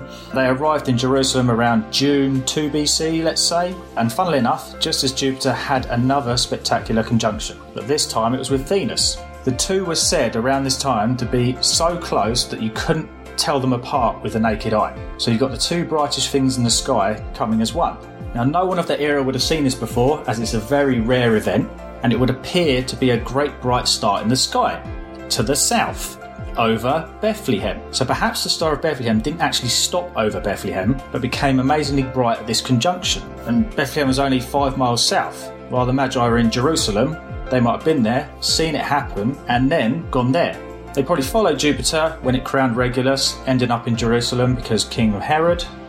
They then saw the conjunction and headed to Bethlehem in search of the baby Jesus. Because the conjunction only really kind of lasts a few nights, they move apart again, so it couldn't have been a long-winded stroll. So, on hearing all of that, let's build up a little conclusion. As the first conjunction happened, it signified birth with Virgo and a new moon. The coronation of Regulus meant king. The triple conjunction started in the Jewish New Year, giving it a Jewish religious significance. Jupiter rose in the east. Conjunctions appeared at precise times. Herod was not aware of these subtle movements in the sky, because there was a few of them and they were subtle. The events endured over time, which they did, quite a few months. Jupiter stopped in the sky, just like the Star of Bethlehem was said to. Jupiter appeared ahead of the Magi as they rode south-ish. And then last but not least, a close conjunction of 2 of the brightest objects in the sky over Bethlehem. If this was a real event, astronomically, which it could have been, then it had all the significant characteristics of the account at the time, astrologically speaking. But I'll let you make up your own minds about what happened next, because I wasn't actually there. But on reading all of that, I found that very interesting nonetheless. What do you think, Mark? Well, that is a good possibility. So the three wise men were actually coming to Bethlehem, nothing to do with the baby Jesus. They wanted to see this phenomenon for themselves. Also, I've read somewhere that Jesus wouldn't have been born in December because of the story that said that the shepherds were in the mountains looking after their flock of sheep. They wouldn't have been up in the mountains in December. No, someone said it was more summertime, didn't they? Or spring, was it? Springtime, yeah. That makes the June sort of, that they arrived there around springtime, a bit more realistic. So that slots in a way. The reason for the December, everything in December, is that the pagan festival of the winter solstice happens in December. The Romans didn't like the fact that the heathens, the pagans, were celebrating this thing in December and decided to put all of their festivals at the same time, and then the Christians did the same thing. So everybody, and so did the Jewish people, and so did the Muslims, they've all got festivals that happen around that time of year. When you look into the history of it all, it's actually almost like an amalgamation of everything. All different cults and history and religion, all kind of, and people all put together. Turkey, for example, was something that was brought in from the Americas. That's not a bird that we had on this little island, and it was brought over. Originally, what you would have had at Christmas is goose. Ah, I've never had goose. I'm going to have to try it. Maybe I'll do it this year. I need to get an oven first, though. I haven't got an oven at the moment. That might help. In a microwave. Yeah, microwave a goose, yeah. See that going well. That will make a star over my house. Well, the decorated Christmas tree is a German thing that we actually took on board because of Queen Victoria, because her husband Albert was German, and we took that into our homes for that reason. As you say, it is a mixture of culture and geography and history, and you can learn a lot about a religion through learning about the people. You need to go and look up stuff, don't you? I always go, question everything. Yeah. Never take it as gospel, as they say. I always say that reading is fundamental, and never take your information from one source. Always check out 2 or 3 different sources, and if they work together, then you know that it's pretty gospel. Yeah, it's like what I wrote there. There's different bits and bobs from different places and different pieces, but then you sit there and go, they couldn't have got there by that time, and that had already happened by then. So you kind of then try and build up your own sort of story, getting all the facts in where they make sense and they fit. But I do love the story of it. I don't know why. I do like the story of wise men on camels riding through the desert with all the stars above them following this really bright star. It just brings out a really cool picture. Yeah. There was a documentary, I think it was Heston Blumenthal or one of those, went in search of frankincense, and it was just a tree, just this one tree that was in the middle of a desert, which you can get this. So you reckon they didn't have any gifts then, and as they rode through they saw this tree and thought, I'll grab that and call it frankincense. Yeah. So guys, what do you reckon to that? That's it's pretty blew my mind, to be fair. I know that the Christmas story has got the star in the sky, but I've never actually thought that something was actually happening, and amazed that there's computer programs now that they can go back and go, well, this happened at that time. Absolutely amazing. The story itself is a metaphor, as Ross was saying. You know, you've got the Regulus, the Star King. You had Virgo the Virgin. There's a metaphor for Mary with a new moon, a birth of a new moon. All different things that come together, and that's what it represents. Yeah, totally. And even as an atheist myself, I've always enjoyed the Christmas story. I just think it's a nice thing. But to actually get some scientific evidence or proof or something that was there that was at that time, amazing. Absolutely stunning. And something I will have to have a nose about. I've read up that it was some kind of actual astronomical phenomenon for a long time. Now that leads us nicely, a nice little segue. Once again, Vanderbilt have let us use a piece of music, and this piece of music fits in just wonderful. This track is called Stars.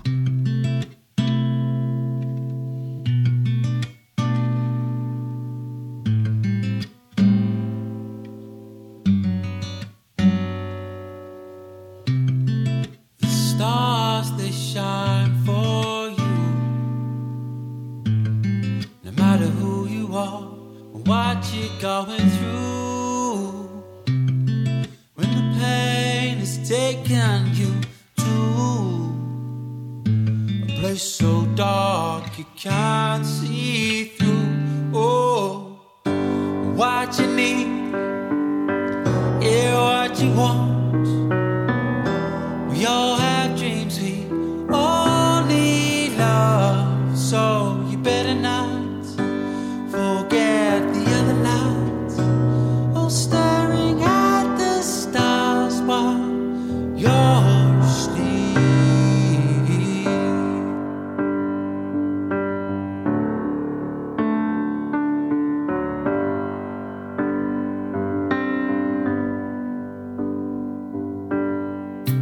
Life's a game you have to play. When your mind is still, your fears will fade away. Embrace the chaos and do it your way. I feel as though it's not your day. Oh, what you need, yeah, what you want. We all have dreams, we all need love, so you better not forget the other lights, or staring at the stars while you're asleep.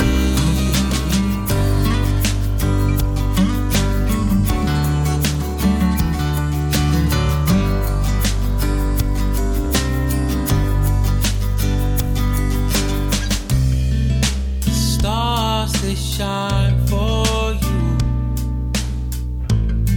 no matter who you are and what you're going through. When the pain has taken you to a place so dark you can't see through. Oh, what you need, yeah, what you want. We all have dreams, we all need love, so you better not forget the other lights, or staring at the stars while you're asleep.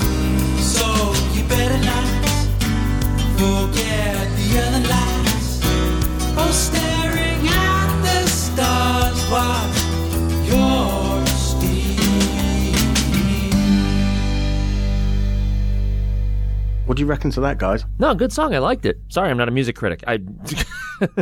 Not a music critic. I've just been doing a Eurovision podcast for the last 3 years. Well, that's different. That's not music. Moving on.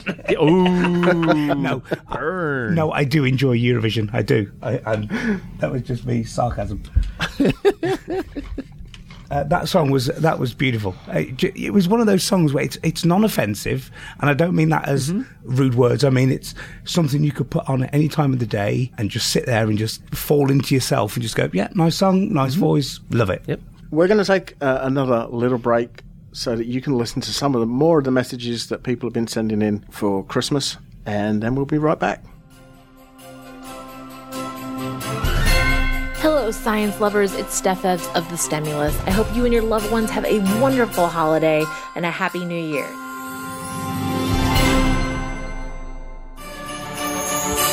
Hello, this is author Richard J. Bartlett, wishing everyone a very Merry Christmas. Well, maybe not too merry. The only stars you should be seeing should be up in the sky.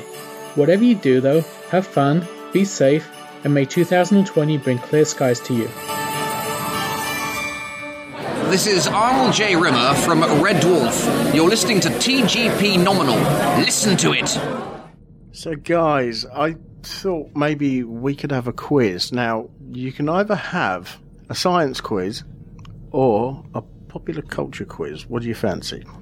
I'm happy to go with the popular culture because I have no idea of science. I'd go for either one. Should we do the popular culture one first? Well, I was going to say get the science one out of the way. All right, okay. We'll do that. Whatever way seems better for everybody. Can I just write Red Dwarf for every answer and then hope that there is a Red Dwarf question in there somewhere? the quiz itself is, as I say, it's a science quiz, but it's based around the song The 12 Days of Christmas. Have you got something there to write on so that you can put your answers down for... I've got it. I just don't think I'll be using it. So obviously there's going to be 12 questions. And the first one is based around... A partridge in a pear tree. Loosely. Oh, here we go. David Cassidy. Alan Partridge. Aha! The question is, what is used to give pear drops their distinctive pear flavour? Do you have pear drops in America, John? Not that I'm aware of. I mean, we They're might. kind of like a hard sweet that's pear flavoured. I figured as much. I'm probably going to have to skip on this one. Okay. You're being very unfair to those outside the UK. I didn't write the questions. Do you want us to answer straight away, or do you want us to keep... No, just write them down. Okay.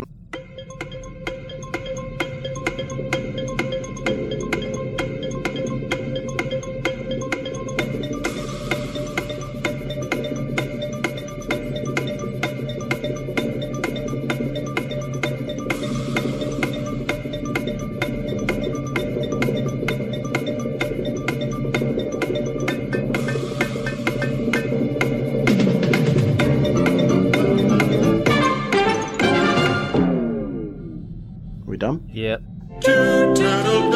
Is the dove heart smaller or larger in proportion to its body size than the human heart is? Can you hear my keyboard going? Can you hear it tapping away?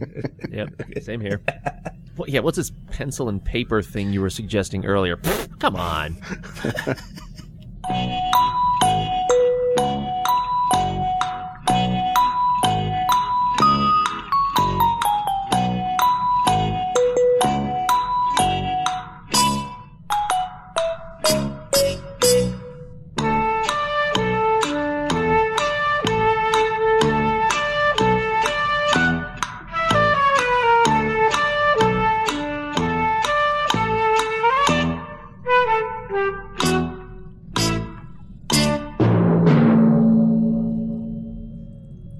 Ready? Yeah. 3 French hens. What name is given to an adolescent female chicken? You got 4 options here. You got wattle, pullet, spur, or capon.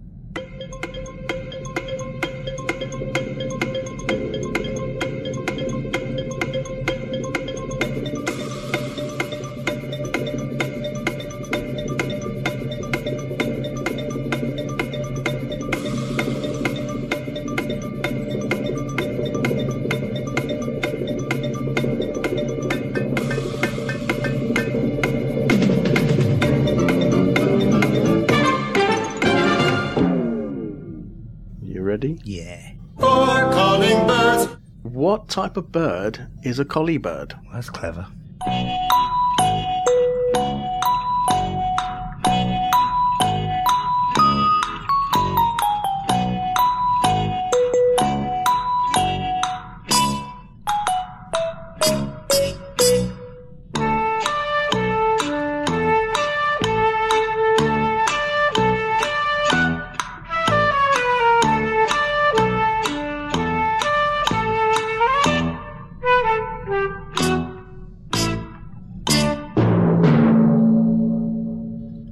Done? Yep. 5 golden rings. What is the atomic number for gold? You got 4 options. You got 72, 77, 79, or 80. I feel like I'm taking this really serious. I feel like I'm taking an exam here. Right.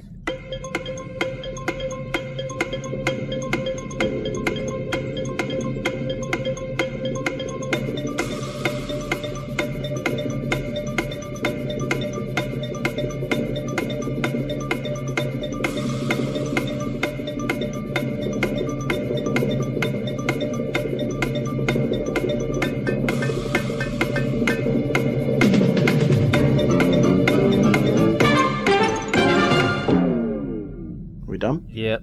Okay. 6 geese are laying. What is the main protein content of the white of an egg? What do you mean by that? I'm glad you asked. The the main protein constituent of the white of an egg? What is it made from?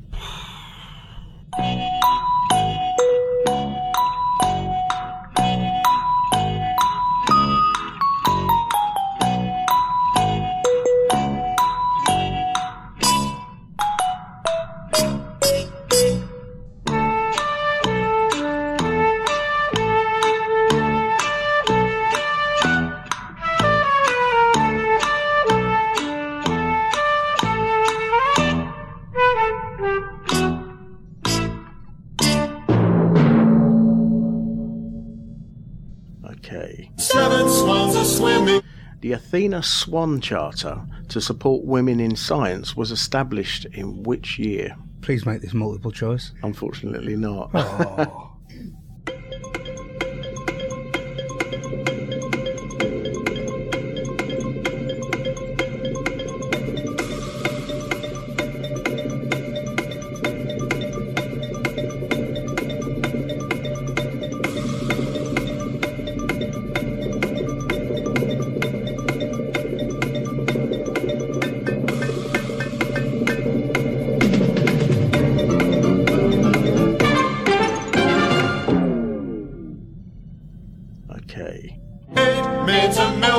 What is the name of the family of proteins that make up 80% of all the protein in cow's milk? Can you say that one again? That's baffled me. What is the name of the family of proteins that make up 80% of all the protein that is in cow's milk? You're just stalling for time.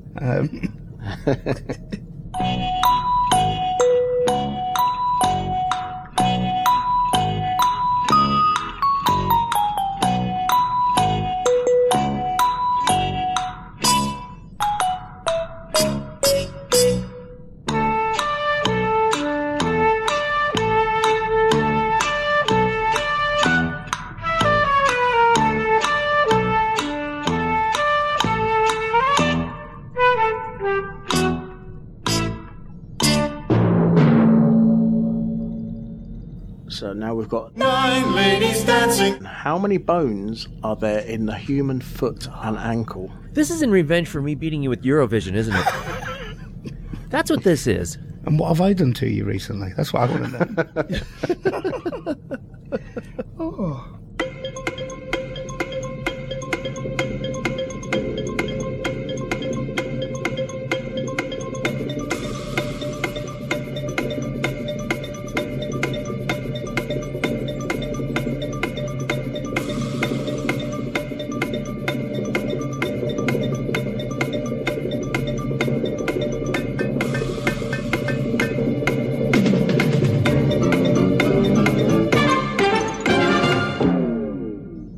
Actually, you're going to find the next one quite random.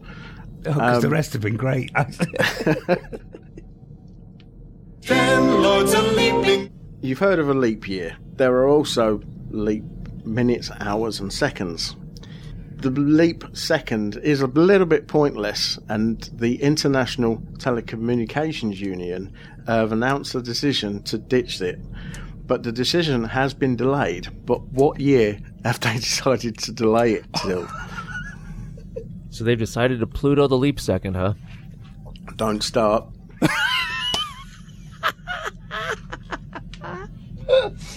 That was the reaction I wanted.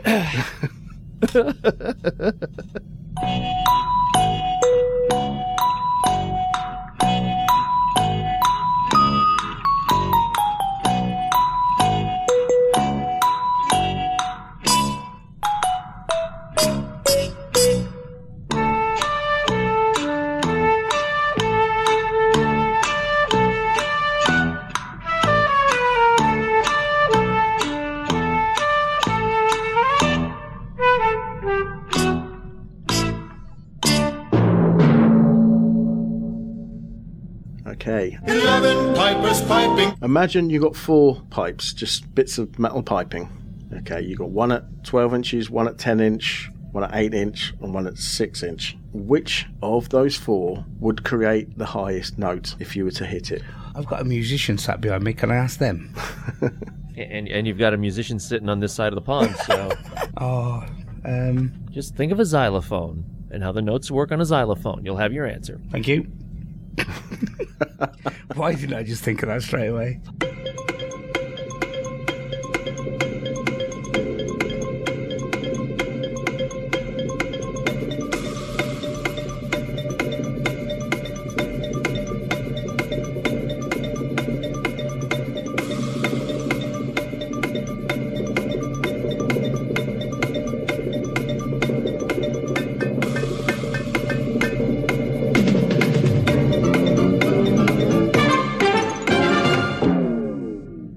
Got it? I think so. The last one. 12 drummers drumming. A decibel is 1/10 of a bell. Who is this unit named in honour of?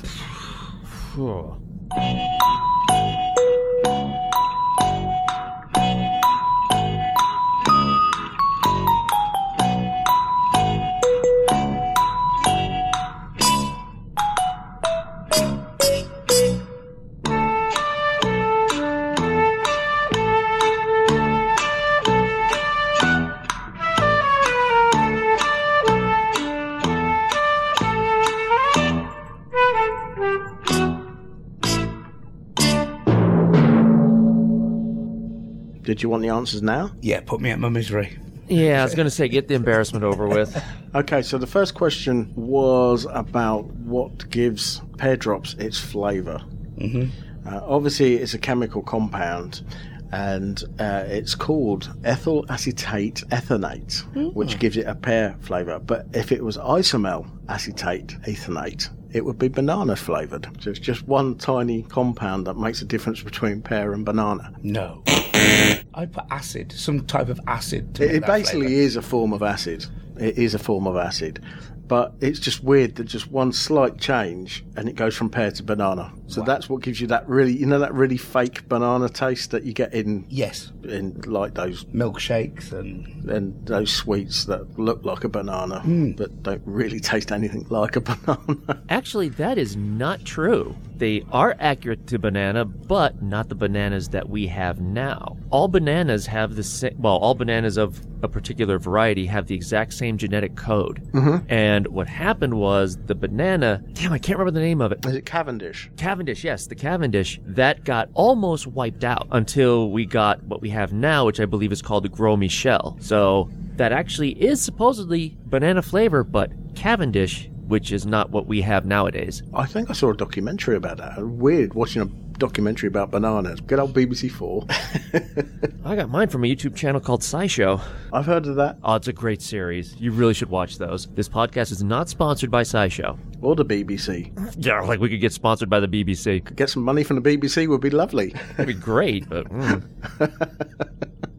So, question 2. A dove's heart is actually larger in comparison with a human heart because the bird's cardiovascular system needs to be bigger to support the high metabolic needs required for flying. Yay, I got one right. Join the club. I'm happy. You can finish now. Done. Yes. See, my question to that one would have been, which human are you talking about? Then we'll know what kind of heart size. Yeah. It's like asking the question, my dad always used to say when we were going out somewhere, he used to say, "Are you fit?" And I go, "You're fit for what?" Yeah. So with that, is it because that the bird's heart is beating faster, or has that got nothing to do with it? It's to do with the amount of activity it actually takes to fly. So if you imagine if you were flapping your arms for that amount of time, your metabolic rate would change. Yeah, if I was doing that, I'd be thinner. That doesn't explain pigeons.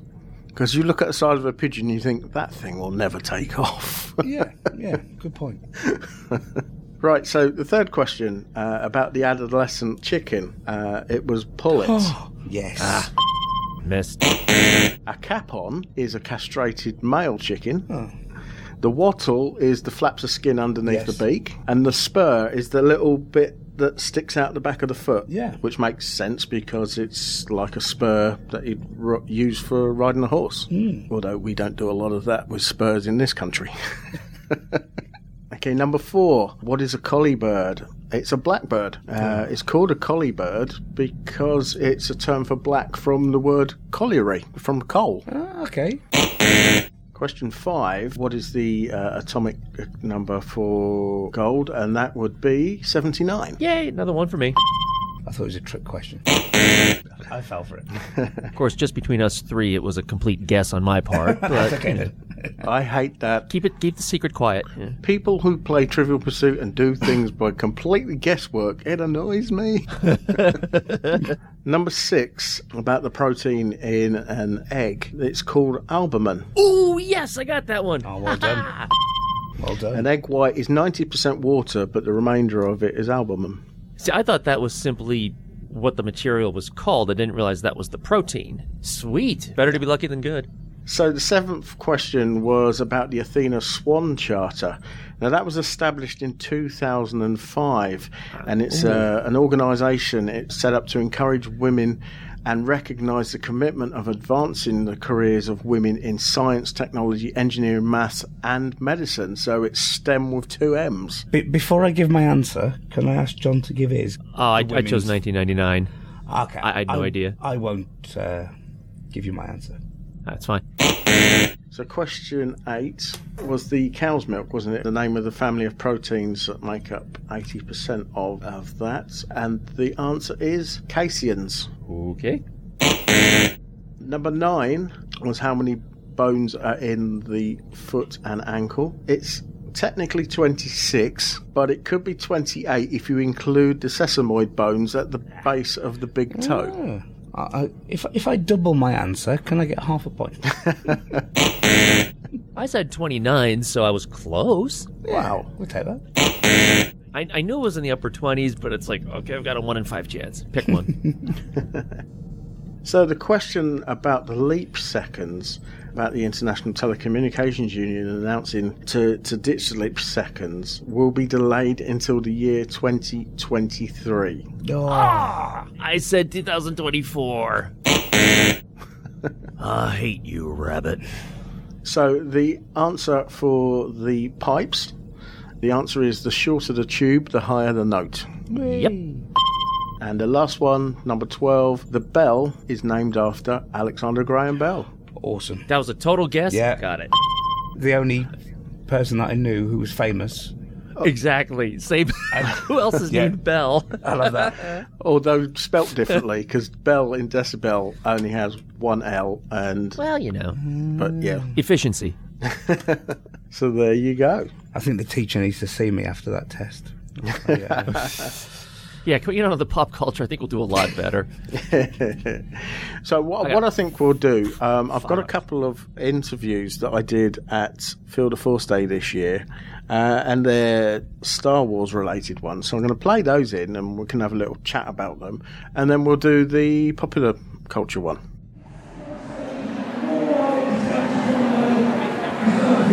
I'm talking with Ross Sandbridge. How are you doing, sir? I'm very well, thank you. How are you doing? Excellent. Now, this is your first Field of Force Day? It is indeed, yes, and it's a fantastic event. There's a lot going on, isn't there? There certainly is. It's brilliant to meet the fans, young and old, and to have them to have more of experience of watching the films. They've seen their character or characters on screen, and they go and meet the people behind the mask or on the screen. And they go, it makes their experiences so much better. Now, talking of being behind the mask, now you're probably most famous for being the Supreme Leader Snoke in the Star Wars movies. Well, I have to say, it's obviously I share the role with Andy Serkis, who did the voice and motion capture, but I'm the physical body that you see on screen of Supreme Leader Snoke. They wanted someone tall and thin and maybe even slightly creepy looking, who knows. I thought, well, I think that's a compliment. So I went down to the studios to be measured up, and then put a prototype costume on, and then Rian Johnson walked through the door and says, "You must be our Snoke." So that's kind of how I got the role of Snoke, and then it all combined from there. So it was basically you just went in for a measure up, and they basically said, "You're right." They knew of me from other things I've done, so they had my name on file, but they kind of went, "Oh, well, Ross's body shape might be just right." So the issue was a fitting, and it just happened to be that my costume, so the costume fit me on my body right and just perfect for the role. So the subtext is you have a perfect body, apparently, then, out of this, or at least for a very niche market. Well, thank you very much indeed. No, often I get told that. That's very nice. Thank you. Because it's funny, actually, you mentioned that. Because I've got a slight curvature of the spine, and on the set, Rian Johnson saw my back and thought, well, we'll give Snoke a bit of a curvature, would make him even more creepier and aloof over Kylo Ren. So I understand that all the Black Series figures and the pop figures and all the illustration that I was scanning for have all got a slight curvature on there. Which I met a couple of people today who has a similar say ailment, but it's like with a back problem, and they said, well, I always felt that it might stop my career or stop my getting jobs I want to do because of my curvature. And I said, well, look, the thing is, this is the point, because it doesn't matter what you have, it's who you are. And it just happens to be that you've got a curvature. For me, my curvature helped me get the role of Supreme Leader Snoke. It is what it is, and then it just all the other stuff like the side things or the merchandise just happen to have a curvature on them. So it's nice, and so I've had kids and adults who touch my curvature, and it's like it's really feeling. Also, I quite like the fact is that Snoke's got a pair of slippers, and it was nice the fact they could actually get slippers to fit me, because I've got very big feet, you see. So to have size 19 slippers was goodness. I'm not saying the record. I don't know whether Snoke's got size 19. It's just about that I'm size 19, so therefore they should fit. I know. So that obviously led really, really nicely into, by the way, can we stick you in a hairy suit as well then? Yeah, well, whilst I was still... I've seen a few pictures of even fuzzball. Oh, okay, of hairy feet, yeah. Well, during the filming of Jedi, I was given the opportunity to have a audition for a hairy alien. Walking carpet, yeah. So I had the audition, and I had to go through what the audition entailed. And I really want to know what an audition for a Wookiee entails. I really want to know that, but I know you can't talk about that. All I can say is that I had to... If you could maybe nod or shake your head on whether you had to rip anybody's arms off to get the part, that would be... only for the use of Lego, I assure you. So you were obviously successful in your Wookiee audition. Yeah, I was extremely lucky, because before, when I was younger and I wanted to get in the acting game, I said that I wanted to try and get either James Bond or Star Wars. That was my dream, and I got close to being a Wookiee before. On the 30th anniversary of Star Wars, when I was living down in Bristol, there was a memorabilia shop, and they wanted someone. I literally walked in and they said, "Are you free on Saturday weekend?" I went, "Yeah." So what it is, we're doing a Heroes and Villains day, and we've got Peter Mayhew coming down with his wife, Kenny Baker and Jeremy Bullock, and we'd like someone to dress up as Chewbacca, and would you be interested? And I said, yeah, of course I would be. That's the radio-edit version of what you said, isn't it? Yes, no. Let's just say it only took about 1 or 2. Well, in fact, it took less than 2 seconds to go, yes, I'd love to do it. So I was dressed up as a cosplaying Wookiee with a bowcaster and walking around doing my roars and things. And Peter Mayhew said to me that I was doing the roars wrongly, and it was actually how he was shown. He was like, you do it through your nose, not through your mouth. So I had Peter Mayhew teach me how to be an actual Wookiee, which was, so I thought if this is my only anything to do with Star Wars, die happy now. Absolutely. Oh my goodness. And then, 12 years later, I was doing it for real, running around the spice mines at Kessel. And it was fantastic. I did a few months working on that, and just to sort of like have the Falcon next to me, and I also gained four brothers working on that film. With Ari, or actually more like 5, because with Jonas and Ari and the other 3 Wookiee slaves, Attila, Matt and Paul, we all became very, very close. You know, you're in that close proximity with people, with the other actors, but we just had that bond. And we still talk on Facebook and on the phone as much as we can. And it's just nice the fact we still got that, and it'll always be with us. You know. Also, I think from my more limited costuming experience, there's something very, very different about a Wookiee versus anything else for what you'd wear, because it's not the prosthetics, it's like the full face helmet, hat, whatever, and fur, and people assume it's fur, and it's not, it's hair. You're basically a gigantic walking wig. Yes, my costume was generally made out of yak hair, so real fur, and so running around that in the heat, it wasn't so itchy, it was very, very hot. We had the under blacks on, and then you put the hair on, because all our Wookiee suits were made to measure. Yep. So we all got like scanned and parted, even the heads as well. So so when we'd open our mouth, it would open up the jaw of the Wookiee's face, and it make it more believable. You know, we go through stunt training and Wookiee school. Wookiee school.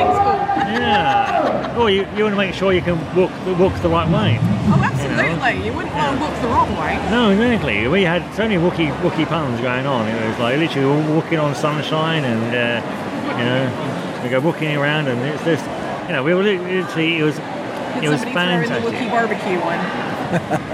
No, but mostly be quite hairy though. No, it's Wookiee steaks. They're a bit chewy. Oh, yes, that's an old classic. Yes. Well, that one I can leave for you.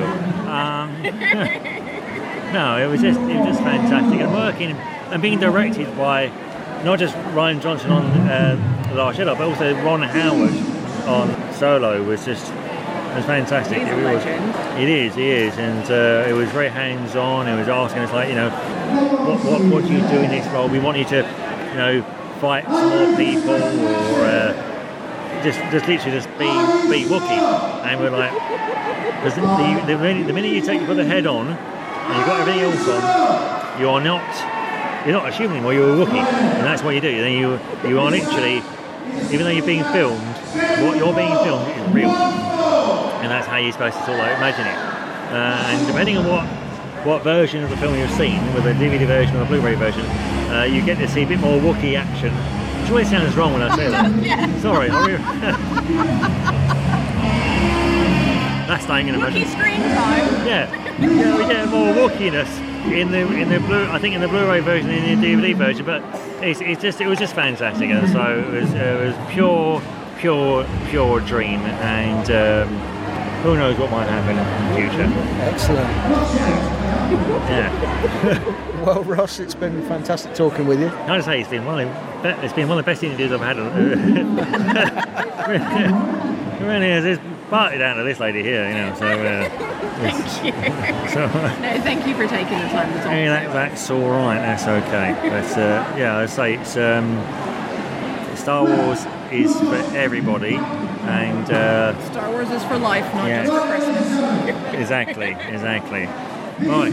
Okay. Thank you. Thank you much. Liz was definitely in her element, wasn't she? Liz was very much in her element. In fact, the guy we were talking to, Ross, actually took a bit of a shine to our Liz. No. She's a sweetheart. Yeah, she is. She helped out so much that day.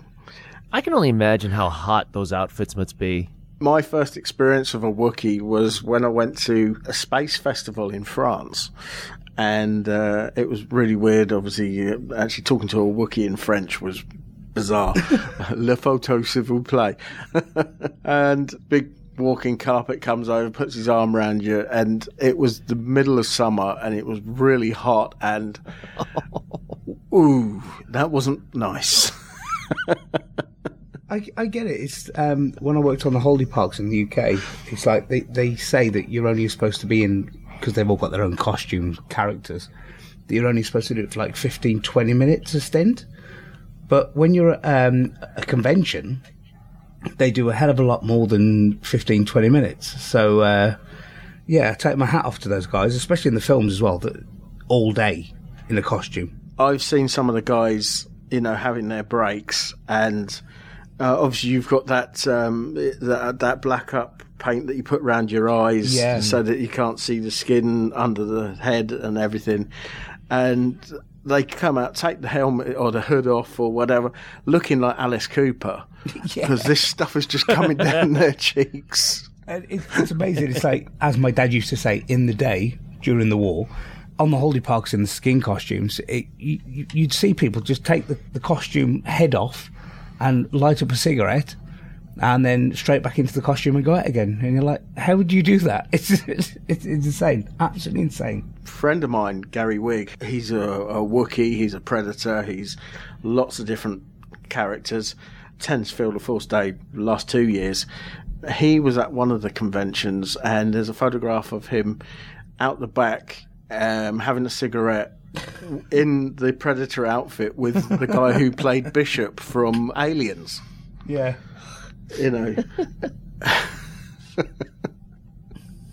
It's bizarre stuff. But conventions are just fantastic. Field of Force Day, more than others. Right, so I'll play the next one. I'm talking with John Coppinger, who is a special effects guru, aren't you?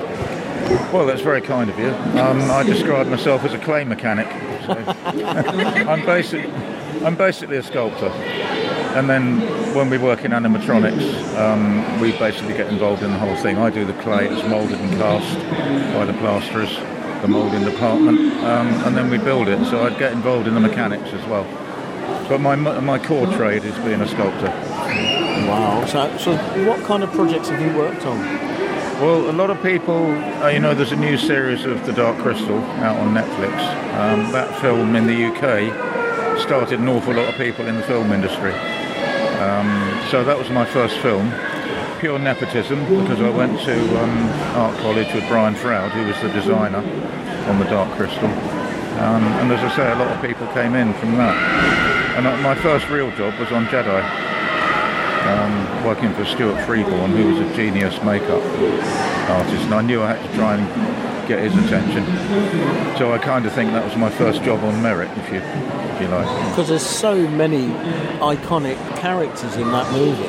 In Jedi? Yeah. Oh yes, absolutely. I mean, that was the beauty of it, because Jabba the Hutt, I know special effects didn't like as much because we were talking to the director, but Jabba the Hutt's a major character. He's got dialogue, and he interacts with other people. Then you've got all the other creatures, the Twi'leks, you name it, as you say. It was just not enough love for the Twi'leks out there. No, you were saying earlier. Absolutely, But there was one scene where Jabba had his eyes tight shut, and it's because I was looking at the dancing girl. I claimed he was. I can't do it on audio, but I claimed he was just getting in the mood, the party. Well, Femi is gorgeous, so. Yeah. Oh well, she's got to deal with the devil because she doesn't look any different. No, we see her at shows, and I met her last year. She's Femi Taylor played Ula in Jabba's Palace, the green Twi'lek to those not quite that Twi'lek obsessed like me. Yeah. And she's got an amazing life story. She is wonderful. She's an extraordinary lady, I confess I am such a fangirl with you because I chew your ear off every time I see you. I know I do. Well, that's what I'm here for. Because to talk nonsense and tell lies. The stuff that you work on is just amazing. I am in awe of your talent. Well, I always say, because the technical term was frothers, which means film geeks in the 80s. And we were the lucky frothers who actually got a job on the film. Yeah. You know, if the director showed his cut, the whole of the animatronics department was in there. So we were the lucky ones that got to work on the film. So, okay, here we go. What would you say is your favourite creation? Well, it sounds a bit cheesy, but it's classic. It's Jabba the Hutt and the Diva, Beauty and the Beast. So those two, but partly because they were the most technically challenging. And that was the beauty of that little window before the computers took over, which they haven't, by the way. But you know, that was an ongoing fear for about 10 years that we were going to get sidelined by the CGI department. And it's never really happened. I think, as anything, you had that sort of rush of, oh, look what we can do on a computer and digital art and so on, and then I think people realised it started to lack some of the realism. Yeah. I mean, for me, my classic example that I have, and I have this conversation a lot, I confess, raging nerd, Jurassic Park, 1993, June 1993, right. Jurassic Park came out. And there is a grand total of about 16 minutes of actual dinosaurs yes, that's right. in that film. Yes, yeah. And you watch that now, and there are some films that don't stand up to that test of time because they were advanced at the time. Yes, they were. But things have passed on. But for me, I can watch Jurassic Park tonight, and it will still look to me like, you know, the T-Rex is attacking or whatever, and for me it's got more realism to it than the Jurassic World films that they made last year. It was extraordinary. We actually thought they were like, you know, we ran that joke that the people who did the CGI for Jurassic Park were like the architects of the pyramids. They did the job, take it away and kill. Because nothing quite as good turned up for quite a long time after that. Well, I remember them saying the bit about the T-Rex malfunctioning, because it was actually raining when they did that scene, and every now and again it would stop working, and somebody would have to climb up in it underneath the suit and mess with the animatronics. Yes, and hope it didn't start up. Exactly, because you get killed. Yeah. But also, because it got a bit damp and a bit haywire, the T-Rex would occasionally move when nobody was controlling it. So that still tickles me hearing that. But so, okay, other question then. What would you say your favourite example of somebody else's creature feature? Well, maybe the alien creature, that comes to mind. But that, again, that was part of the way it was directed, because we were working on Santa Claus, and the workshop for the second Alien film took over. Well, the stunt suits on the second film were better than the primary suit on the first film.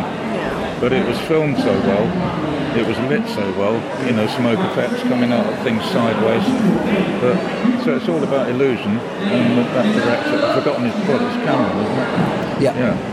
Directed it so well. So the difference between doing the effects back in the day till now, I mean, obviously there's more health and safety these days. Yes. Does that restrict what you can do? Not really. I think it involves a bit of paperwork, but I'd pretty much come out of the film industry by the time the really heavy health and safety stuff came up. On the Dark Crystal, on the helicopter plants, we were throwing out of the boats at sort of 30 feet up. Wow. And they wanted depth of field, so there was 11,000 kilowatts of lighting on that set. And the temperature was going to 140 in the grid. Wow. I asked the riggers to tie people on, because we were throwing these things down like darts. But I remember going up a sort of 30-foot ladder with a bucket in one hand and the other hand for me. And so I guess it does, but it's a good thing, because I knew several people who were badly injured or even died in the first few years on film, so it wasn't funny, you know. The health and safety needed to be done. So going back to, you class yourself as a sculptor, or have you done some work in the past that's just something that someone has commissioned you to do? Not really, no. Mostly I started off at the Natural History Museum, then in films, so no, I've never actually worked as a sculptor in my own right. I've done my own work in my own right, but yeah. But is that something you would like to do? I actually want to write, and that's luckily now I'm old enough that the government pays me to be alive. So that I'm free, and it's very weird getting used to that you haven't got the hammer over your head, you're not endlessly going to a cliff edge of monetary problems. So you might not be rich, but I've got time. And in fact, what I used to do with the film industry, you get paid reasonably silly money, and then you do extremely silly hours. So you make enough money to buy quite a lot of time back. And I used to not worry about getting off the bandwagon. I'd buy time back and do my writing. So I'm not sure if that's answering the question, but yeah. Yeah, pretty much does, because it's saying that, it's something that you wanted to do. I mean, what do you think that will happen, that you'll write something? Well, it's easy now, because I've got a book out there and you self-publish. The miracle of the internet, print on demand. I've tried the writing off to writers' agents. So every now and again I try that, but I can publish my own, so I do it. You can sell online, you can sell at shows. So yeah, mainly I just like writing. But like a lot of artists, I'm rubbish at marketing. You just want to do the work, don't you? That's it. I think we're all habit to that. I think you should do workshops. I think so. Well, I'd sign up. I'll tell you now, just for with sculpting, you meant? Yeah, I know. There's a lot of folks younger than me doing that, so I'm not sure. Yeah, because I know I have kind of thought of it. Yeah, a lot of the guys, like the costumers here, a few of the guys, they made their kits from scratch that I know of. Right. Yeah. And it can be quite daunting looking at this finished thing in a film. Yeah. Thinking, how on earth do you make that? And the breaking it down thing. I mean, as I said, I dabble. Yeah. I love it. Well, no, we talked before. Make it up as like, yeah. But I mean, again, miracles of the internet, because it's incredibly impressive what people produce. You go to these shows and see cosplayers that produce things, for effectively 9pence in their back room. Yet they've researched on the internet and they come up with these extraordinary costumes. And then you feel almost guilty, because we had maybe not time, but we certainly had money and resources. But equally, there's a lot of films of, that sort of classic era that was pre-internet. And people weren't thinking, well, we should save this fabric swatch and that fabric swatch and take pictures of how we do this, because y'all were making it up as you went. So there's a lot of that knowledge that is only in your heads. Yes, it's not available to us mere peasants. There was also a kind of culture of secrecy, because I was talking to a man earlier who, it turned out, made Jabba the Hutt's throne. And they had the part of the deal was they had to destroy the moulds. Whereas now that would instantly go into the equivalent of the Harry Potter experience, and it would be an archive item, a museum item. Jabba couldn't be, because he was made out of foam and it didn't last very long. But Jabba died a death. Yeah, but Madame Tussauds made an extraordinary replica. They did, I've seen it. I didn't go and see it. I emailed them and didn't get any contact. But so anyway, do you know, was it made of silicone or was it? I didn't get close enough from that one. But it is extraordinary. I'd almost say very good size. that they found the moulds.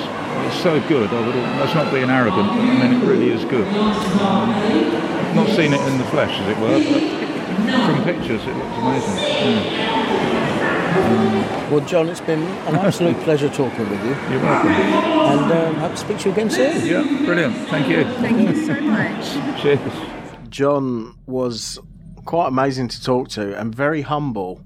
He couldn't understand why we wanted to talk with him. I mean, I understand that he did a lot of the work behind the scenes. He wasn't in front of the camera. It's the stuff that goes on behind the scenes that usually is what blows people's minds. When I first found out that loaf of bread that formed in The Force Awakens, that was a practical effect. That wasn't CGI. Mm-hmm. And I read that. I was like, what?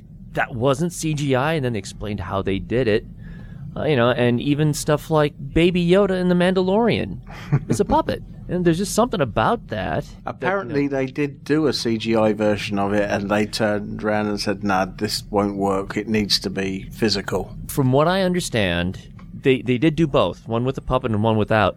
And it was Werner Herzog himself who said, if I remember correctly, "You're cowards. Leave it there. Have faith in this puppet because that's the way it was." Well, how many people criticized when they made Yoda CGI for the prequels? Is it the cost, do you think? Is just as a normal guy that watches films, it's like it looks better when it's a puppet. It's a physical thing. It's, to me, are they just trying to save money? It just annoys me. It really does. I don't honestly think it saves money, to be honest. Doing CGI work actually costs a lot of money to create. But it doesn't. It doesn't look as good, and it never will. And that's the thing. Well, I know it will. We're still at this time at the present. It doesn't feel real, and it won't. But it's like she was saying with Jurassic Park. That has stood the test of time. Whatever they did, the CGI for that blended into the movie beautifully. I was amazed when she said it was 93. I was like, oh my God, that's amazing. But even things like nowadays, they're good with stuff like de-aging for actors. Okay, that's not too bad.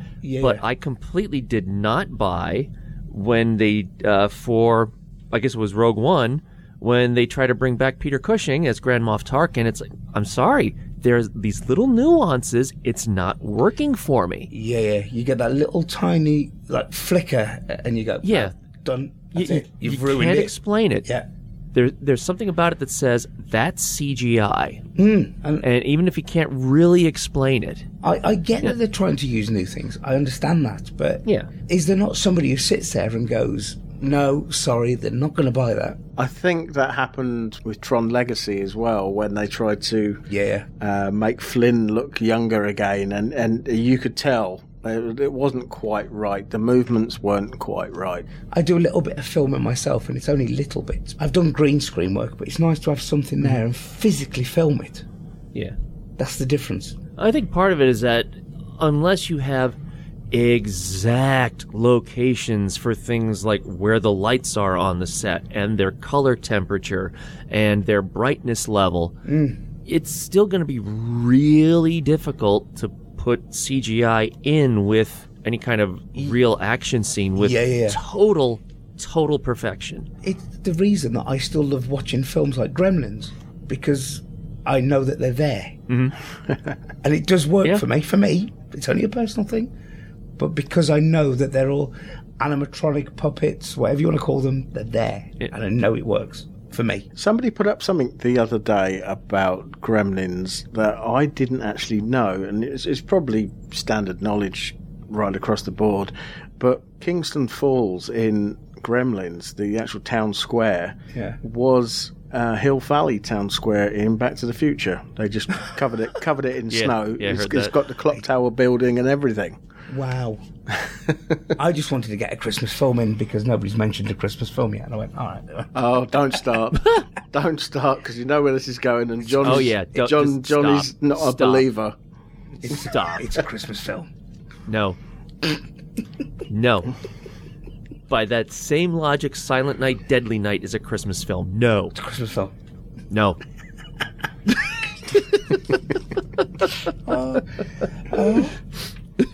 Part of me's wanting to carry on, but no. I know. I can feel it from over here. What was the name of that big tower in that film? And he fell from the tower. Nakatomi Tower. That's the one. Nakatomi Plaza. Christmas film. No. To the point that you can get die-hard Christmas baubles for your tree. Okay, now the one of fake, like him crawling through the air vent made out of like an aluminum foil. That one was that's made clever. Up. Yes. Yeah, that's clever. Yeah. And somebody built an advent calendar that for every day that you pull out the tab for Advent, Hans falls a little bit farther down to the base. I would absolutely get that. Yeah. But no, it's not. But once again, on that clip, you could tell that Liz was nerding out. Totally. She was really nerding out. Very happy girl. And why not? Why not? We all do it. Yeah. So we have, in the future, we have some more clips from Field of Force Day 2019, or Field of Force Day XL, as it was called. That was a bit of a logistical nightmare for you, wasn't it, Eddie? I was getting told off left, right and centre. And I apologise. The people that are interested in the stage, I just try and keep them happy, but I'm getting told off by the celebrities who are trying to talk to the people. I'm getting told off by people that are trying to interview people. Sorry. Yeah. Well, I didn't actually put it that way, but you could actually tell in the recordings how loud that was on the stage. Yes. Yeah. It's difficult. When it's a stage, it's like, what sound level do you use? Because you've got, if it's too quiet, you're not going to attract anybody, and nobody's interested, and it's like, oh, something's happening. Or it's too loud and nobody else can do anything. So it's... And the problem else you've got there is that it's almost like an aircraft hangar. Yeah. And the sound just bounces around everywhere. Yeah. Whatever you say, if you're at the back of the room, you'll hear it 3 seconds later and probably 40 times louder. Yeah. Yeah. One day we'll have a venue that's got a venue for the celebrities, a venue for interviews, a venue for the stage, and we'll all be happy. Yeah, we're working on it. We've got some more interviews coming up in the future. I've got quite a bit of editing to do on some of them, and there should be some quite interesting stuff coming out on that.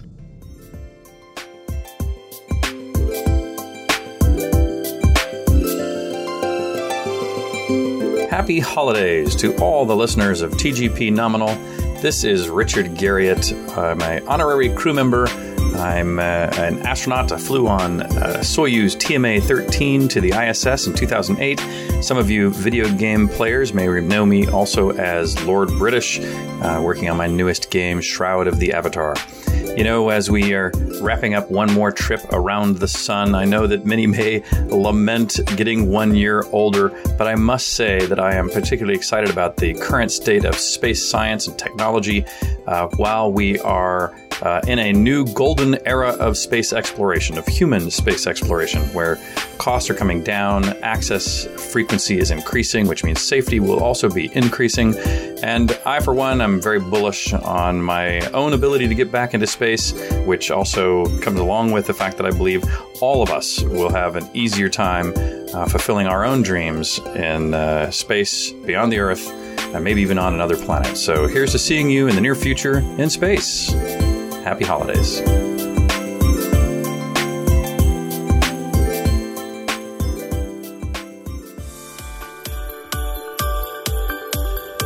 Hi everyone, this is Ross Hockham from UK Astronomy. Just wanted to wish all the TGP Nominal listeners a very Merry Christmas and a Happy New Year. Ladies and gentlemen, you know it, you love it, you can't live without it. This is TGP Nominal. Damn! How do you fancy another quick quiz before we start wrapping things up? Uh-oh. Yeah, let's do it. Why not? I'm going to say something, John, that it might not mean a lot to you, but it might mean something to Eddie. This is a popular culture quiz, which is very loosely based on a thing that used to be on the Radio 1 Roadshow called Bits and Pieces. Oh, I'm so old. Basically, the idea of Bits and Pieces is they used to play little bits of songs, and then there used to be this funny sound effect which used to separate it from the next song, and so on and so forth. But I thought I would change it up a bit. There are bits of songs, and there are clips from movies as well. And basically what I'm going to ask you to do, when it's a piece of music that's playing, I want you to identify the band or the artist and the name of the song, and probably for a bonus point, the year the song came out. Don't push your luck here, Taylor. And when it comes from the clip of the movie, what movie it came from, and once again, if you can, what year it came out. Wow. Okay. So, are you ready? Go ahead. Yeah, as ready as I'll ever be.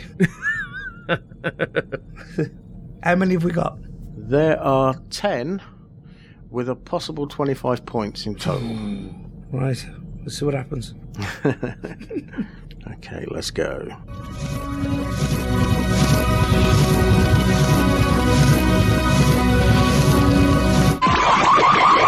Yeah, well, history is going to change.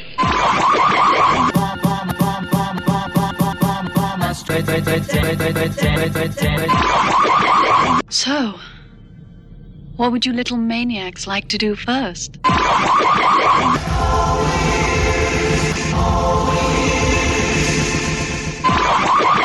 Hey, Laser Lips! Your mama was a snowblower!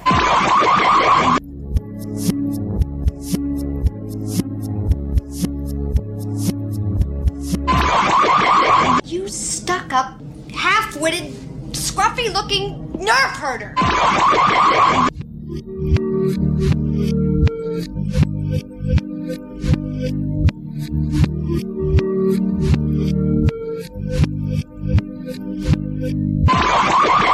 You look down and you see a tortoise, Leon. It's crawling towards you. Tortoise? What's that? You know what a turtle is? Of course. Same thing. Right. Do you want me to go through those again? Yes. What, have you started the quiz yet? I just thought that was the intro.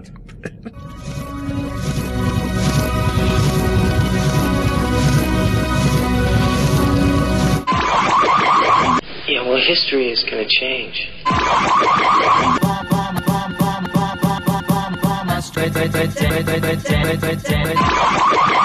So, what would you little maniacs like to do first?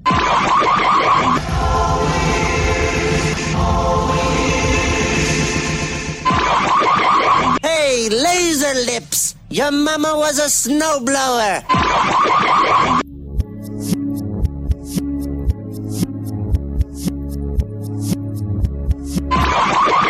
You stuck-up, half-witted, scruffy-looking nerf herder!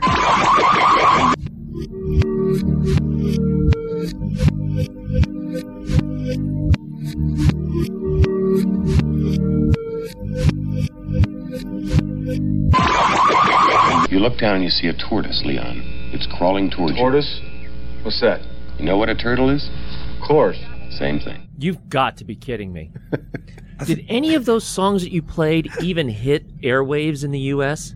Yeah, but I've modified them slightly. I was going to say, are you playing them backwards? Because there is a bit of backward playing on there. There's a bit of, some of them have been slowed down. Yeah, I got 2 songs, and I think I got 3 films. One of the songs may be a disadvantage to John, but I know for you the do songs, listen. I'm just going to answer living in a cardboard box for all of them.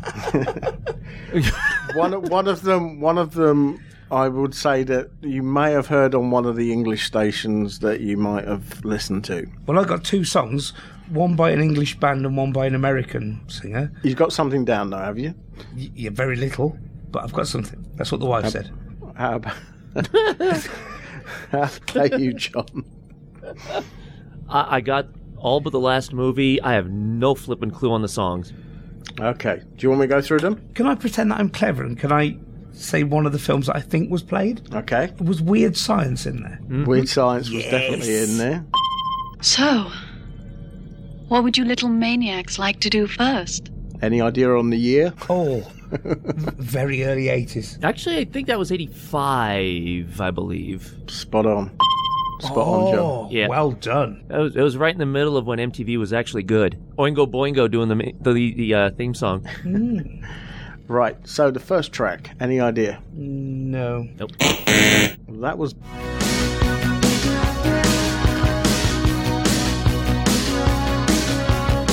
I get up in the evening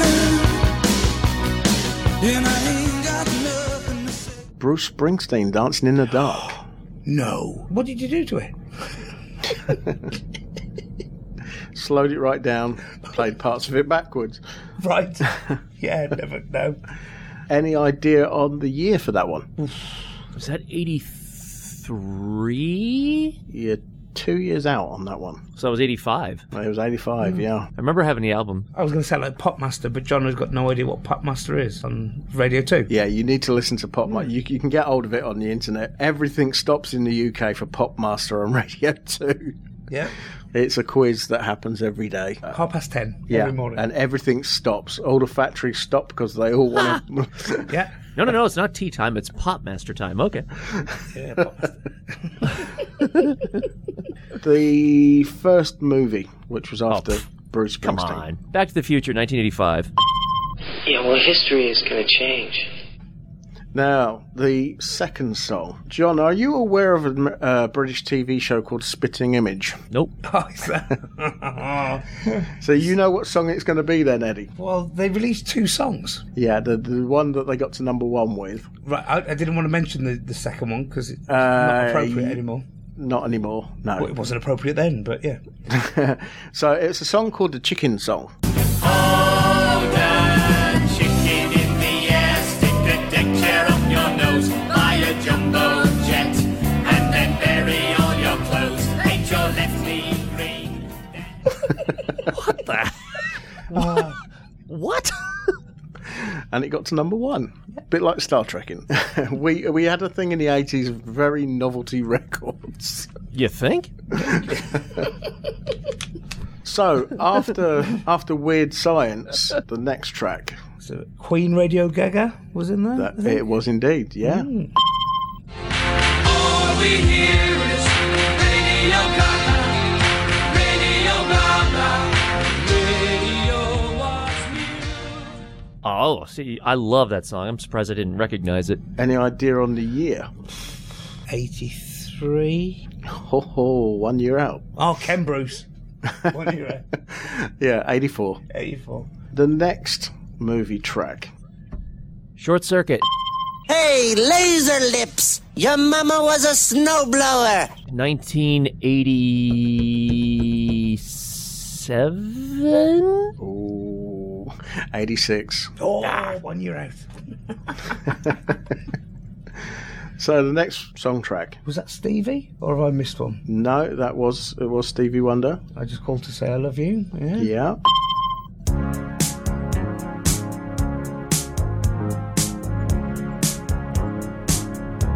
No New Year's Day. Couldn't guess at the year. John, any idea? Wow. That one I'd say like 84. Yes, spot on. Well oh, done. wow, cool. Well done. So the next movie clip, I think you're both going to get this. Yeah, I've not heard of it. Empire Strikes Back, 1980. You stuck-up, half-witted, scruffy-looking nerf herder. I don't know what a nerf herder is. Never heard of it. On Orange, you used to have this answer phone thing where it used to say, Stuck-up, half-witted, scruffy-looking nerf herder. Isn't available at the moment. He left a message to say, Who's scruffy looking? Nice. So the next audio track. Yeah, that was it. I give up after that because it all just turned into a migraine. Yeah. Any ideas, John? No, I didn't get any of the songs. The next song was Tina Turner, We Don't Need Another Hero from Mad Max. Ooh, Thunderdome. Oh. Yeah.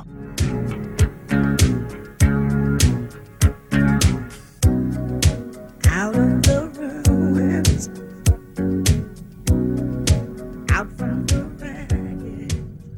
So based on the fact that you knew it was Thunderdome, any idea on the year? Ooh, Thunderdome was later. Yeah, later, 88? No, it was 85. Really? No, oh, wow. Yeah. And the last film clip. No clue. No. Blade Runner. Oh, wow. You look down and you see a tortoise, Leon. It's crawling towards Tortoise? What's that? you. You know what a turtle is? Of course. Same thing. I will confess, I have not seen that. Oh, really? Yep. That surprises me. Yeah, surprising that. Yeah, not seen the remake. Basically, the bit when he's trying to work out whether he's, what do you call it? What do they call them? Replicant or not? Yeah, replicant.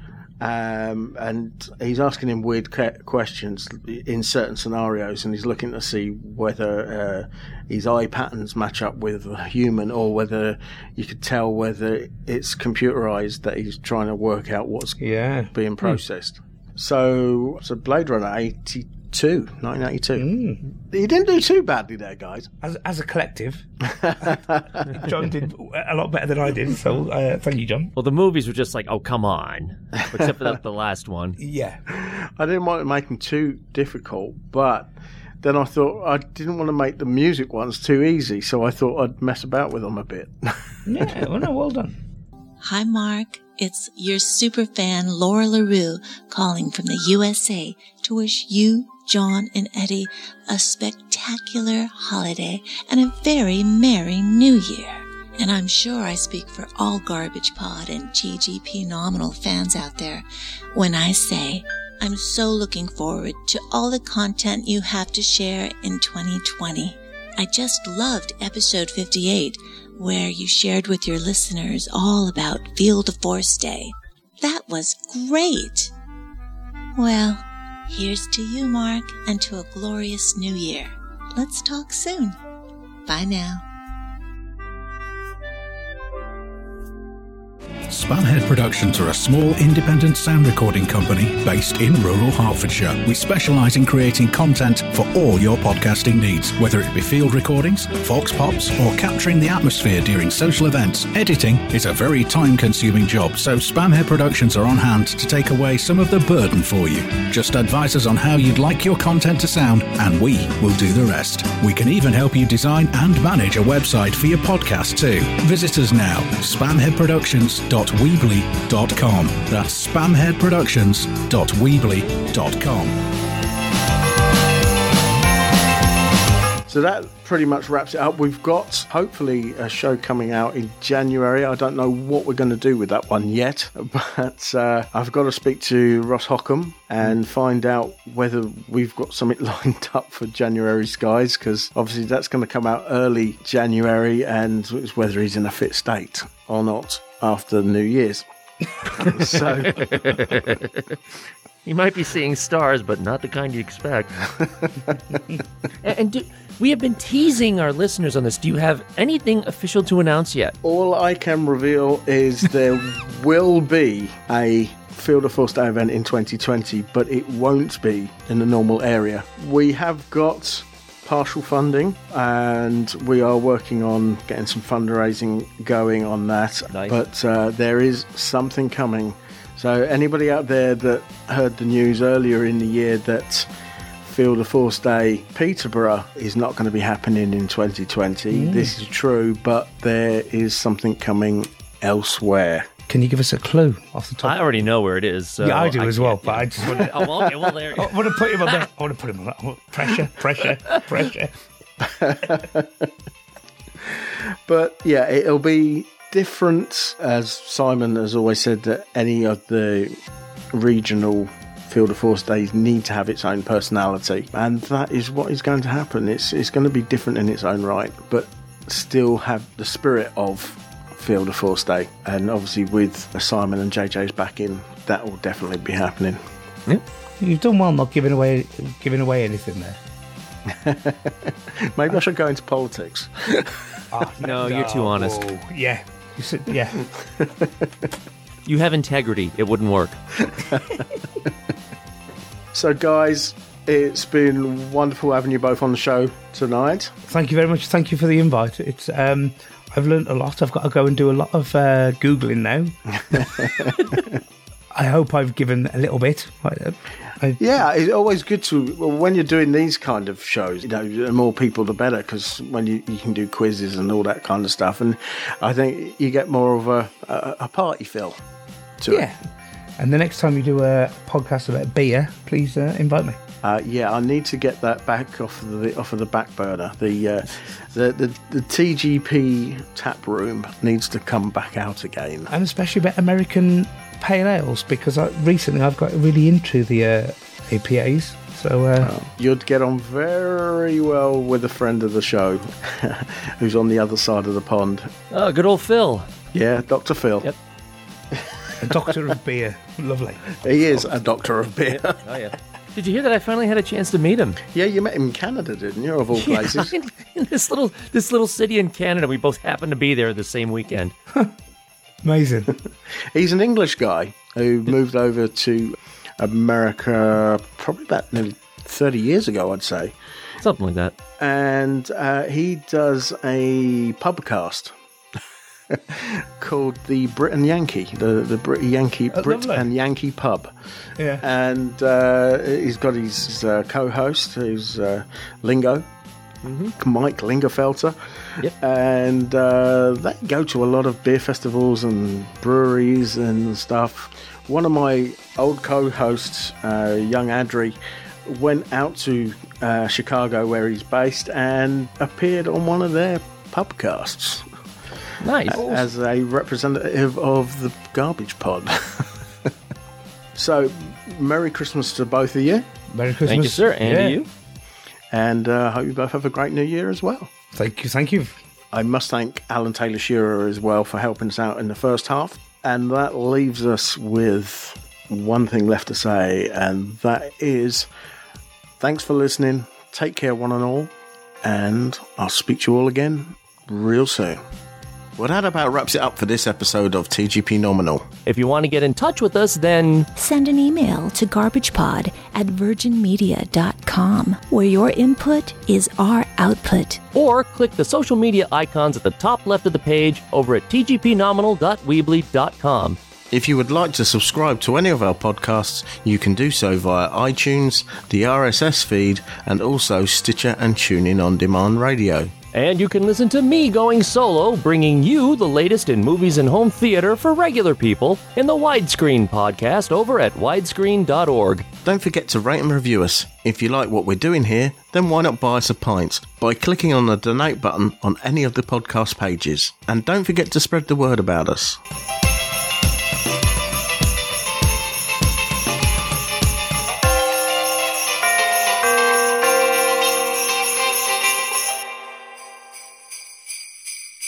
Ho, ho, ho, Toodles. Ho, ho.